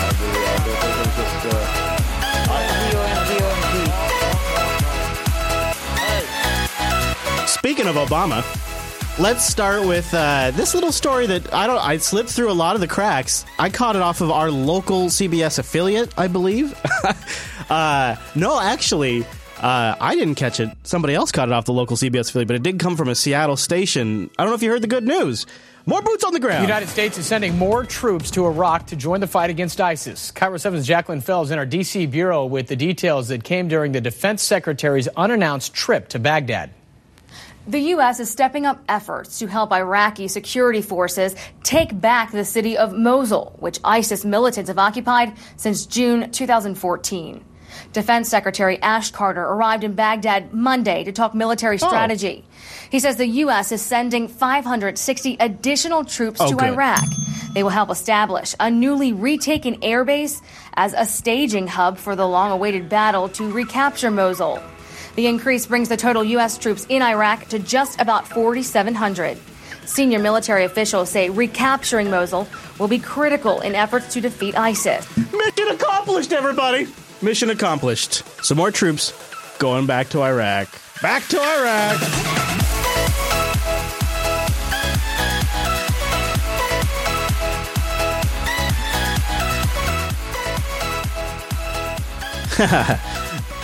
Oh, chat room. So we have to cover the Dallas stuff. I don't have a lot of clips because, well, actually, that's not true. I have, how many clips do I have? I have 11 clips. So I guess it's not fair to say I don't have a lot of clips. But I'm going to leave a lot of them to your own reviewing in the supporter sync. But let's start with this NBC Nightly News report. Good evening. For a second day in a row, we have been confronted by the graphic images shared across social media of a man dying after being shot by police under questionable circumstances. The latest was streamed live over Facebook. It showed a bloody scene inside a car, and it was calmly narrated by the fiancé of the driver just after he was shot by a police officer during a traffic stop near St. Paul, Minnesota. The video has provoked public outrage and protests. But official answers as to what led up to the shooting have been slow to come. Tonight, however, we have pieced together some of the critical details. NBC's Blake McCoy has the latest. Stay with me. Moments after Philando Castile is shot multiple times by police. He's covered. He killed my boyfriend. His fiancée, Diamond Reynolds, hits record, broadcasting live to Facebook. Please, officer, don't tell me that you just did this to him. You shot 4 bullets into him, sir. He was just getting his license and registration, sir. We don't know what happened in the moments before the recording, but Reynolds says they were pulled over around 9 o'clock Wednesday night for a broken taillight, her 4-year-old in the back seat. As he's reaching for his back pocket wallet, he lets the officer know, "Officer, I have a firearm on me." I begin to yell, but he's licensed to carry. After that, he began to take off shots. But, don't move. She then says 15 minutes go by with no medical attention.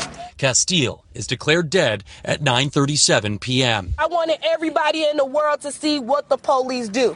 Falcon Heights, Minnesota is a small, safe, predominantly white suburb of the Twin Cities.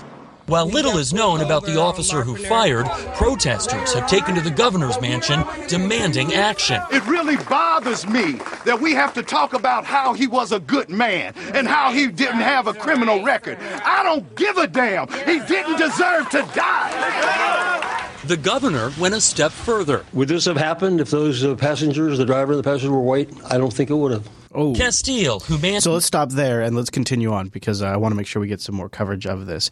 The one thing that I think in the wake of the Dallas shooting that struck me as somebody who watched a lot of news coverage of it, especially coming back and reviewing the clips after the road trip, this one stood out. This Medialite highlighted this. This is Breiwei and his overreactions. But we do know that is local news coverage in Dallas-Fort Worth. It's what our viewers are watching there. Where obviously the biggest local story to happen in the Dallas-Fort Worth Metroplex, perhaps since the assassination of John F. Kennedy. And remember, everything is now a crime scene. Everything is evidence. So a police cruiser that pulled in there at a high rate of speed to bring an officer to the ER, if that cruiser has a round in it, a bullet in it, a bullet hole, if it has blood evidence, anything, they've got to assemble it using height to their advantage in shooting down, triangulating, to quote the police chief, to try to create an urban kill zone. This was, make no mistake, an act of urban warfare, a kind of domestic terrorism. Now, mind you, this is as the story is breaking. We don't know what's going on. Tonight in Dallas, Texas. At the bottom of your screen in the red graphic is the new update. 11 officers terrible shot. News, 11 officers shot. 5 dead. 5 have now died. So there is his handling of that story. I mean, I guess he's on MSNBC News. It's not like you have a super high expectation, but it really is sort of shameful. And then the conversation quickly moved to robot police. The Dallas Police Department employed a deadly weapon in a new way last week. Officers finally killed Micah Johnson with explosives strapped to a police robot. The move is raising questions about law enforcement's use of similar devices in the future. Some analysts say that robots, as they become cheaper to manufacture, more of them will end up in police arsenals. Joining me now, Patrick Tucker. Let's stop right there because we don't really need to hear his analysis because I loved this story as well. Dallas's police chief doubling down on his decision going down. To send in a robot bomb to kill the man deliberately firing at his officers. Why the chief says he absolutely made the right call by using it. He was asking us how many did he get, and he was telling us how many more he wanted to kill. This wasn't an ethical dilemma for me. I'd do it again, Keith. I'd do it again to save our officers' lives. I'd do it again. Now, there is some suggestion that perhaps he was already dead at the time. But the real asshat of the entire news coverage had to be awarded, I think, to Giuliani. Did you catch Giuliani? What's great about Giuliani is sometimes he just doubles down, to steal a phrase from the last clip, on stupid. And it's so great to watch him do it. And you just sit there with your mouth open. Also, pay special attention to Clayton and his body language. He's the Burnett anchor asking questions. I want you can sense the awkwardness in the room because Giuliani's one of the Republican elite. And so he's treated with a very high regard at Fox News. And so they have to ask the questions they're about to ask him. You can tell they're a little uncomfortable. Welcome back on this Saturday morning on Fox and Friends. Former Mayor of New York City, Rudy Giuliani, joins us now. Nice to see you this morning, Mr. Mayor. You're coming under fire for some comments that you made the other day, of course, in the wake of these shootings. And this is something that you're used to dealing with. But here's the quote that you put out the other day on MSNBC, and we'll read it and then get you to respond to this. So let's teach everyone, including the children of the black community, that most of those police officers are the reason you're alive, because the real danger to you is that black kid who's going to shoot you on the street, because that happens many more times than police officers. Now, as a public speaker, could you imagine how could that be going through his head? Like, this is not even if you feel like this is a fact-based opinion backed up by statistical data and years in law enforcement, it is just simply not the thing you say after something like this happens. Of course, your response this morning is that, or the response is that you're a racist now. Well, if stating the truth is being a racist, then we're in a very sad situation in this country. What I love about that is that's what a racist says. Right? Legitimately someone who's a racist and doesn't realize they're being racist, that's what they say. That's how racists say things. That's what's so great about that. If you were a racist, and look at Tucker, and look at Carl, so you have Tucker Carlton right there, you have Clayton Morris there with his hand extended. It is so awkward. It is palatably awkward. Because that happens many more times than police officers. Of course, your response this morning is that, or the response is that you're a racist now. Well, if stating the truth is being a racist, then we're in a very sad situation in this country. So the problem is not, I can't even believe I have to say this, but the problem is not black people. The problem is poverty. The problem is the culture. The problem is systemic. It is not black people. It is not African Americans. It's no more than it was the Irish when they were the concept, the Giuliani, the level that he's working on is, well, black people are violent is what comes across. Black people are violent is essentially what he's saying here, and statistics back me up.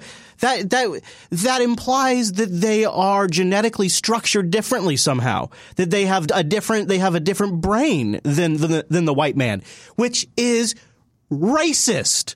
That is racist. It's unbelievable, really. Because that happens many more times than police officers.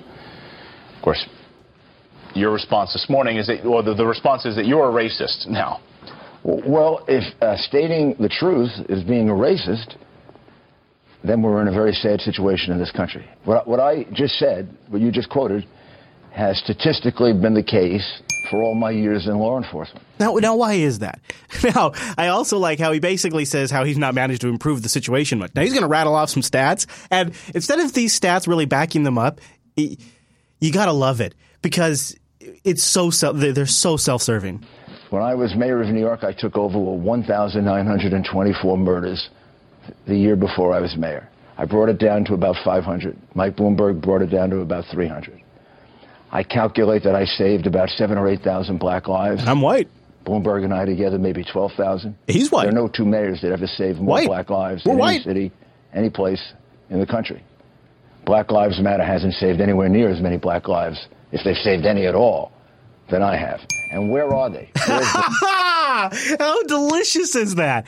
How delicious is that? One more time, just because it's so much fun. I brought it down to about 500. Mike Bloomberg brought it down to about 300. I calculate that I saved about 7,000 or 8,000 black lives. Bloomberg and I together, maybe 12,000. Right. There are no two mayors that ever saved more black lives in any city, any place in the country. Black Lives Matter hasn't saved anywhere near as many black lives, if they've saved any at all, than I have. And where are they? Man, that's rich. It's because black people are the problem, and Giuliani's done the best job. Okay. All right. Well, what do you do with that? Where can you go after that than Hillary? So I got some extra Hillary material that supports some of the coverage we did earlier in the show, and I want to start with Lynch. This is classic politician. Republican House members are accusing President Obama's Attorney General of making a bad situation worse in the Hillary Clinton email scandal. Loretta Lynch was grilled today by a House committee for accepting a recommendation against charges from the head of the FBI.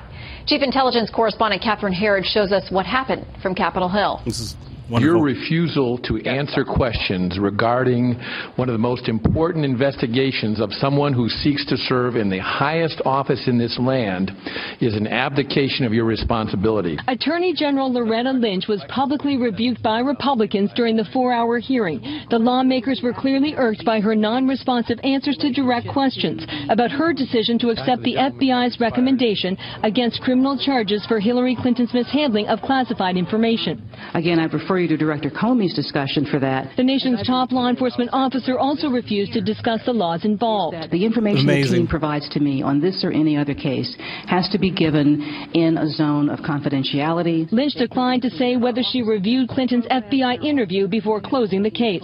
I had determined that I would accept the recommendation of the team. I asked my staff to count the number of times. She wouldn't even say the laws that were used, and she wouldn't even say if she reviewed the case before she accepted the decision. Now contrast that with Comey's, where he volunteered to do his questioning, and he answered everything. Today, you would say, I can't answer that question, or refuse to give an appropriate response. It's happened 74 times so far. She argued her tarmac meeting with Bill Clinton was not cause for a special prosecutor. No. There was nothing about any investigations or any specific cases or any of the other matters. Have you had any conversation with either individual about your possibly serving in a Hillary Clinton administration? No, I've had no conversations. You can't say, I'm the Attorney General and I decide, but yet I'm going to take their recommendations even before they make their recommendations. I wanted to make it clear that any conversation that I might have had with the former president would have no impact on the team. I think your actions made it worse. I really do. I think a lot of people already think that there are two systems, as many have talked about, one for we the people, a different one, entirely different one for the politically connected. While Republicans grew frustrated, Democrats focused on gun violence. It's a reckless legislative joyride designed to crash and burn. Apparently, Secretary Hillary Clinton's email takes precedence over gun violence. The Director of National Intelligence, James Clapper, the nation's top intelligence officer, has sent a letter to the House Speaker confirming that the nominee for each party automatically qualifies for classified briefings and that past bad acts, such as the mishandling of classified information, are not disqualifiers. Well, that's amazing, actually, if you think about it. Now, I want to continue to go on this thread just a little bit longer. Here we go. About 45 minutes away, Loretta Lynch goes before Congress. At that time, her first appearance on the Hill since she closed the investigation into the private server on behalf. So this is obviously before the clips we just heard, and I think this clip gets into it. Going into it, they knew that she was going to be completely uncooperative. Hillary Clinton. The chair of that committee is Bob Goodlatte. Sir, welcome back to America's Newsroom. Good morning to you. Thank you. Good morning. I want our viewers to see the calendar. End of June. This is the way we believe it happened. June 27th, a Monday. There's a meeting in Phoenix on the tarmac between Bill Clinton and Loretta Lynch. She says they talked about golf and grandkids. June 30th. 4 days later, she admits to the meeting, says she regrets it, and recuses herself from the case, essentially saying, I'll take what the prosecutors and the FBI tell me to do. July 2nd, 3 days later, she's interviewed by the FBI. July 5th, Comey comes out on a Tuesday and says, no charges. Nice breakdown, isn't that? And that's exactly how I tracked it. In that scenario, what's your question? Well, first of all, it goes back before that because well, that's going to take too long for him to get there. But it's in the clip, but the clip is 5 minutes long, and that's not worth it for him to basically say we don't really expect her to cooperate. There is a lot of Loretta Lynch continue on, and there's also Paul Ryan, he's on a mission. In the last few days, under your leadership, the House of Representatives has asked the Director of National Intelligence to not give classified briefings to Hillary Clinton, as all presidential nominees get. Which this is going to go nowhere. He said no to that. The House of Representatives. You got his letter today. House Republicans are trying to make that happen legislatively. House Republicans are suggesting there should be an investigation as to whether or not she lied to Congress. House Republicans are suggesting there should be an investigation, a corruption investigation into the Clinton Foundation. Now, I'm sure House Republicans are all excited about those measures, but to the people in the audience and at home who think, wow, that's a lot, this seems more like trying to undermine the Democratic presidential candidate. Is that what people think? Because I've seen polls that people think actually that she probably did wrongdoing. I think that's the Clinton campaign line that the Clinton News Network is sort of chirping along right there, because I don't hear a lot of people think, well, they're really wasting too much time investigating things Hillary did, because she obviously did wrongdoing. Candidate, and less like a hunt for truth. What do you say? How do you convince them that this is on the up and up? First of all, the reason we know about any of this, I would argue, is because of congressional oversight. Second of all, we want to make sure that everyone is treated equally. I believe that she has gotten preferential treatment throughout much of her career, in that she believes she's above the law. She holds herself above the law, and I think everybody should be held accountable. Here's my point. James Comey, when he laid out the laundry list of things that she had done wrong, basically shredding the case that she had been making for herself all year long, then said, after not saying that he was going to press charges or file an indictment, that usually what's in order here, where somebody mishandles classified evidence so much, information so much, that there's administrative justice. There's an administrative action that occurs after a person like that. That means that person who is proven to mishandle such sensitive information should be denied future access to that information. Now, if she gets elected president, it's a different story. But I'm familiar with what she's about to get. I got this as Mitt Romney's running mate. This is actually, he's in a unique position, isn't he, to actually pitch this. It's not going to go anywhere, but it raises a stink, and he's sort of the best person to raise the stink, because he seems very level-headed about this. He can say, Comey basically said administrative sanctions or actions or whatever he said, disciplines or whatever, are appropriate. Plus, you combine that with the fact that he has been a VP before, so he knows what the data is. He knows how sensitive it is. It's kind of perfect. But I'm familiar with what she's about to get. I got this as Mitt Romney's running mate. When you come out of the convention, you get the most deeply classified secrets of our government. You get read into all of our very classified programs. It's a very severe responsibility, a very serious responsibility. And I would say that any other person that did something like this, a State Department employee, somebody in the military, they would be held to the same standard, which is they would be denied that kind of information. So I think it goes with saying that we should treat people fairly. No one should be above the rules and no one should be above the law. And that is what we're looking for, is equality, so that we're holding people to the same set of standards. Oh.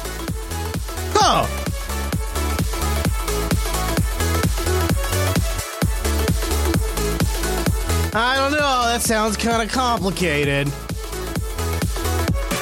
So you heard that Trump's campaign manager got out of there after the Republican establishment came in, and now he's working for CNN.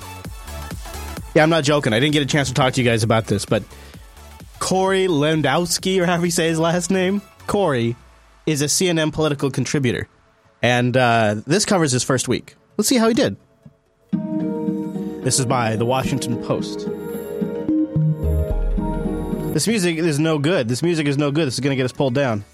Well, I'll have to leave it to your review in the sink. Unfortunately, one of the things I've learned is, especially the newspapers, they like to do those with the music because then they can do a little content ID.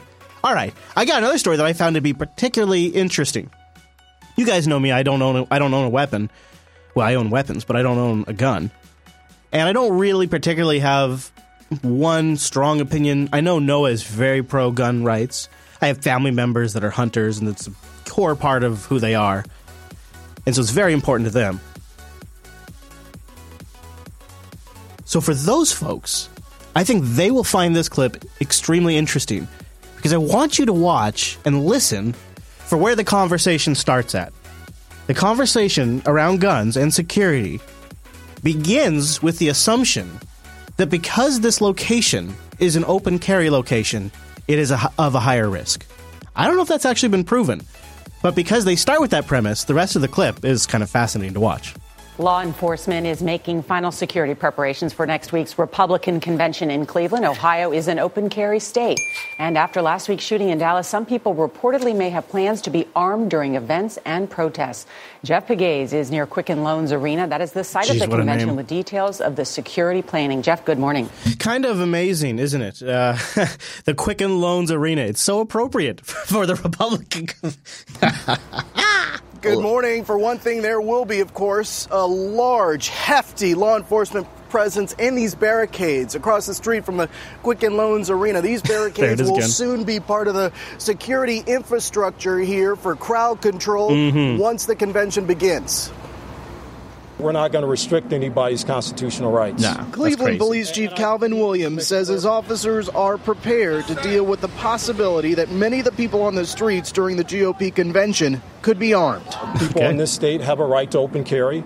There is a Second Amendment to the Constitution. We understand that. And our officers are prepared. They're used to seeing that in downtown Cleveland for different events. The targeting of police in Dallas during a peaceful protest last week has put extra focus on open carry concerns and the confusion it might create if chaos erupts. It was an issue Dallas Police Chief David Brown addressed on Monday. It's increasingly challenging when people have AR-15 slung over and shootings occur in a crowd and they begin running. We don't know who the good guy is versus who the bad guy is if everybody starts shooting. Trump rallies have already been the scene of violent clashes between supporters and opponents. See, my sense where these violent clashes occur is that there's somebody behind some of these events, and some of the more extreme people in these events that are there to cause trouble. Some would say it's like George Soros. Some would say it's someone else. It's worth your time to look into where do the signs come from? Why do they get them so quick? How do you get 10,000 people to do something so fast? How do you make the message spread virally on social media? How do you actually how are they accomplishing that so amazingly well? How is all of that happening? Is it all just circumstance and it just happens to be getting better and better and more refined every single time, and it's just because everybody has Facebook, or is there something more to it?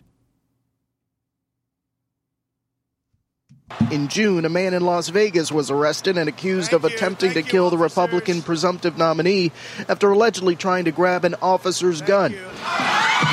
In March, Secret Service agents intercepted another man who tried to reach the candidate at a rally in Dayton, Ohio. There's no specific credible threat in relation to the RNC. Secret Service Director Joseph Clancy insists his agency is prepared for the convention. We've been planning for close to a year, but we're not. The plan's never finished. You have to constantly be ready to adapt, be flexible to whatever may occur. They are expecting about 50,000 people to attend the convention. It is harder to put a number on how many people will be coming here armed. Closer to the Quicken Loans Arena, there is a security zone where weapons are banned, but anywhere else you can legally carry. Gail? All right, here's an idea. Thank you very much, Jeff. If Unfiltered gets to 799 supporters by next episode, I'll go. But I don't think I got to worry about that one, do I? Okay. I got a couple more clips for you. We got a good one. This should be fun to watch. We have just a little bit of time before Chase gets in here. A little bit of a cyber story.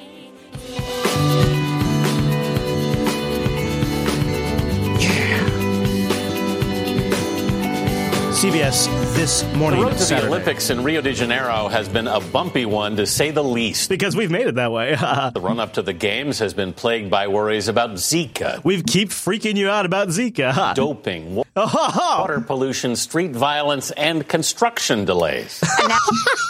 That's my favorite last one. Because, none of that stuff happens in the U.S., which is super nice. I remember when my family built their house, it was so nice to not have to worry about water pollution and not worry about construction delays, because we're in America, and in America that never happens. Violence and construction delays. And now there is another concern, cybercrime. It is on the rise, and with the Summer Games opening in less than a month, officials here in Brazil and elsewhere are warning travelers to beware. Now, we got this same warning last time. In fact, remember that NBC bloke who went over there, was in a totally different location, faked his Android device getting hacked, and totally lied about the entire thing, and we debunked all of it on the show. What was it last? I can't remember what it was. I don't even remember how long ago it was. But that is not a good start when that's the previous coverage of cyber hacking around Olympics. Evan Redman is vice president and general manager of social media security at the leading cybersecurity company, Proofpoint. Good morning to you. Proofpoint? I think everyone would agree that if you're going to cite the leading cyber industry company, if that is even an industry where there's a leader, which I guess it is, it's going to be FireEye. Devin. Good morning. So, this is, in addition to all those concerns, a lot of people aren't even thinking about cybersecurity. What are you guys seeing in the lead up to the games? So in the lead up to the games, one of the new trends that we're seeing out there is the rise in usage of social media as a mechanism to perform everything from phishing to delivering malware. And that's something that has been a trend over the last Olympics, carrying forward to this one, but a much more dramatic rise now. I was surprised to hear that Brazil is actually known as a hub for cybercrime. How is that? So I think if you look at it, it's purely around economic opportunity. If you have an area where the capacity and the ability to enforce laws around cybercrime are lower, and you have the high reward, low risk ratio of committing cybercrime versus other crimes, you tend to see that on the rise. So what's really kind of uncomfortable about this discussion for me is they're talking about the statistics. So you just saw it there on the screen. It is Brazil ranked 10th in internet security threats. So they're a hub because they're ranked 10th. I wonder who else is on that list. But here's what bothers me about it is this isn't like peer-reviewed scientific research. This isn't even a government statistic that was released by the government. It is simply a private company's interpretation of the data they've reviewed. In this case, Symantec, the people that bring you the lovely Norton products. And so because the Norton antivirus guys say that Brazil is ranked 10th, it's now okay on the CBS National Morning News to cite that as pure fact and then have a discussion around it as if it's peer-reviewed data almost, which is, to me, the reason why it's sort of offensive is because I wouldn't do that, and I'm a podcaster. Okay, and I wouldn't do that. Where the capacity and the ability to enforce laws around cybercrime are lower, and you have the just to interrupt, because here's how I do it, because there is no other real official source of this data. Is you just get two other sources. We do it all the time. We do it almost every single week for TechSnap. In fact, often we get 3 or 4 other sources, and we can just either do a blend of what they say, or if they all sort of line up, we go with it. And you know what? Most of the time they don't line up, and that's where we find the interesting discussion. So in their laziness, they actually miss out on some of the nugget that they could actually dig into and have a conversation around that would actually be legitimate. High reward, low risk ratio of committing cybercrime versus other crimes, you tend to see that on the rise.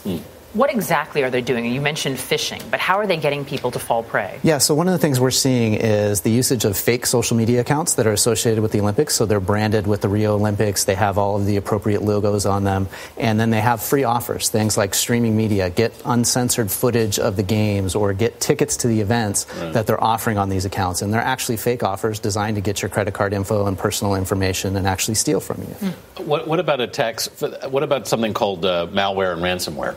So we're seeing that on the rise as well. Officials definitely are worried about this. One of the examples we saw is a great one where somebody is delivering a link for an app that's designed to help you get better coverage during the Olympics, and it actually takes advantage of your phone once you install the app, gets all of your calendar, contact info, really drives forward on things like social engineering and other types of attacks. I have to say what also really surprised me and sort of scared me is that it's not necessarily you clicking, just having the device with you and having information that is, important to you could get hacked. Yeah, absolutely. So a device can be compromised in a variety of mechanisms. The interesting thing that we're seeing from the scammers is that they're getting more clever about using the multiple mechanisms, right? So they create a relationship with you on social, and then they move from social to get you to install something or give them a piece of information that can give them access, and then they have you compromised from there. Very interesting. So, what do you do to protect yourself here? So I think there's two areas of protection. There's the first for consumers. They need to make sure, especially when using social media, you're going to see lots of people go to social media to get information and coverage, that they're actually going to the verified, authentic sites of the sponsors, of the people doing the coverage, and that they're only interacting with those, that they don't buy tickets from anybody outside of the Olympic pages on that one. And then in addition, if it seems too good to be true as an offer or something that you can click on from a link perspective, then don't do it. Actually avoid that. So avoid the mosquitoes, avoid some of the water, avoid the political instability. Yeah, absolutely. and avoid people giving you coverage on those things that are not actual real people on social media and those types of things. Wow. Redmond, thank you so much. Thank you very much. No, thank you very much. Avoid the political turmoil. Oh, geez, I just love it. Okay, so... when you walked in, you were laughing about, oh, geez, it's another cyber attack Olympics report. Didn't we just have that last year? Yeah, Bri Y, Moscow. I made the same joke.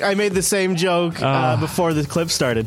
So I have another one. I swear there's stories the media always has to play, Chase. And this is one of them. You'll recognize, I don't even have to say anymore. You'll recognize it immediately. Okay. Take a look at this. New details about a shocking attack caught on camera. An eagle swooping in, look at that, and appeared to be getting ready to carry away this boy. It happened during a wildlife show in Australia. It happens all the time.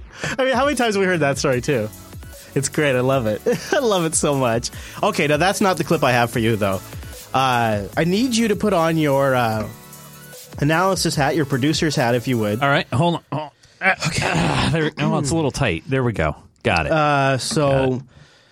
This happened, and nobody is talking about it on any news. The only way I got a good clip of this is because RT put out the raw footage. RT didn't even do a news story on this. Okay. But after the Dallas shooting, President Obama and President Bush went to a service to honor the fallen cops. Yeah. And I want you to watch the body language very closely of this clip. All right. I want you to watch Obama and how he reacts to Bush. I want you to watch Bush's wife. So starting on the very far left, it's Biden and his wife. And then next to him is Laura and George W. Okay. And then George W. is standing next to Michelle, and then Michelle is standing next to Barry. Okay. So those are the people up on stage that I want you to watch closely. And this is, I think, a shocking clip.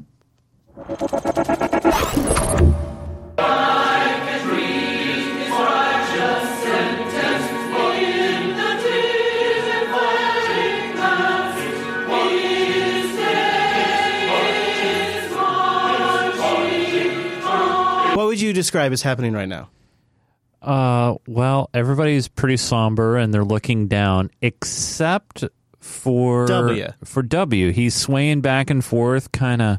He's pink in the face. Yeah. Now watch the. So I've watched this a few times and analyzed it. Yeah. Laura at this point is aware of what's going on and not sure what to do. Joe Biden's wife has just noticed too, and if you watch right at this point, she is actually squeezing Joe's hand, signaling to him that something's going on. Oh. Also, Michelle is going to be communicating to Barry very quickly, and Barry tries to cover to make it less embarrassing for Bush. I know for those of you just listening, you don't get to see a lot, but we'll describe more here in just a moment. He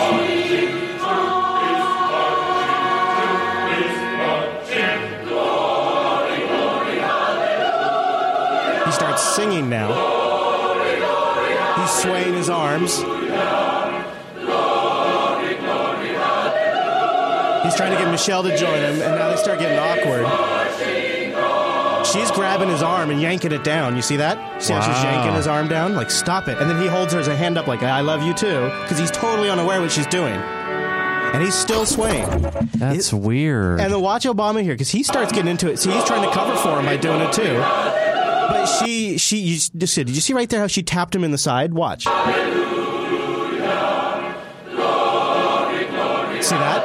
That's weird. So then he starts covering. And then he tries to go back to somber.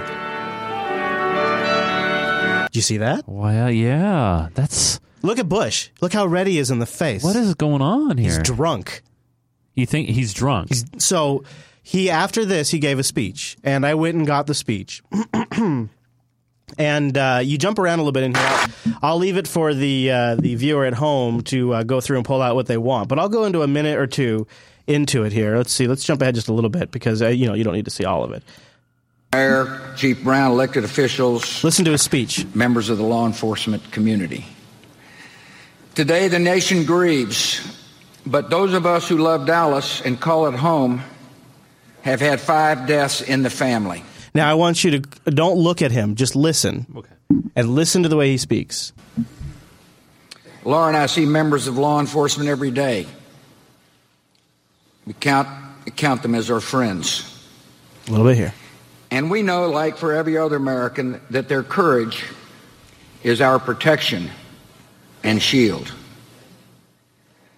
We're proud of the men we mourn and the community that has rallied to honor them and support the wounded. Our mayor and police chief and our police department have been mighty inspirations for the rest of the nation.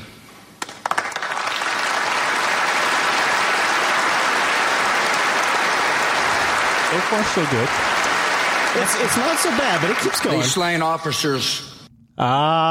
he's starting to lose it a little bit. As the speech goes on, he starts to lose it. So did you catch it there? Mm-mm. You didn't hear it there? All right, I'll play it back just a little bit. All right.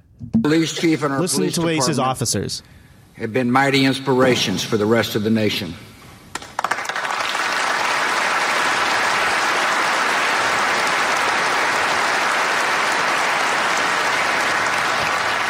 These slain officers were the best among us. Lauren Aarons. Maybe he's got a false teeth. To Detective Katrina Aarons and father of 2. Michael Kroll, Caring's devoted husband and father of 2.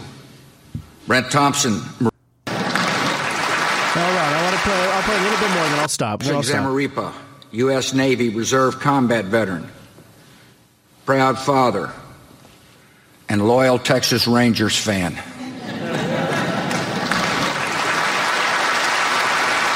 See how pink he is? Yeah. With their deaths, we have lost so much. We are grief-stricken, heartbroken, and forever grateful. Every officer has accepted a calling that sets them apart. Most of us imagine if the moment called for that we would risk our lives to protect a spouse or a child. Those wearing the uniform assume that risk for the safety of strangers. I kind of hear it. I hear it. And the way he was, if it wasn't for the fact that the way he was dancing up there and whatnot, then and then the pink cheeks and all of that, and it was also weird because his suit didn't match, so he really stood out in the group there. Like, just one more time. I know I got to get off this. Wait, no. Oh, sorry. No, I know I really should get off this, but I find it fascinating because it makes me think that if he's off the wagon, they're not going to let him out in public much. See how he stands out with that suit too? And everybody's very somber. But that one official's got like a yellow tie going on. So yeah, well, I think that actually that yellow is significant to something. It is? Okay. But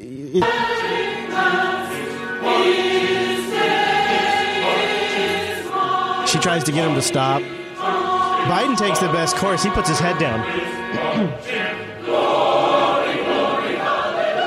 Obama's pretty quick on his feet, trying to make him not look as bad, right? See how look at that. He's drunk, dude. She's trying to get him to stop. She keeps yanking his arm down, and then Biden just looks down. You see the way that he is drunk. He is drunk. You got to acknowledge he's drunk. All right. Drunk or having some sort of, seizure. Do you suppose this prescription? Do you suppose this is going to get us pulled off YouTube? Because this is the new hot song. This is the big thing here. It's the new Donald Trump jam. What is this? Cowardice. Are you serious? Apologies for freedom. I can't handle this. When freedom brings, answer the call. On your feet, stand up tall. Freedom's on our shoulders. USA! What is this? What is it? Keep going. Enemies of freedom. Face the music. Come on, boys, take them down. President Donald Trump knows to make America great. The crowd in the background doesn't know what to do. They literally have no idea. Look at Goatee Guy. Look at Goatee Guy with sunglasses. So is this... And the gal in red back there's laughing. The gal in gray has a horrified face. Look at her face is horrified. And the guy with the blue sweater is like, this is not happening right now. And then I think the guy in purple is peeving on one of these girls. This is all horrible. Is this really his... Is this really... This is real. Steal from strength or get crushed every time.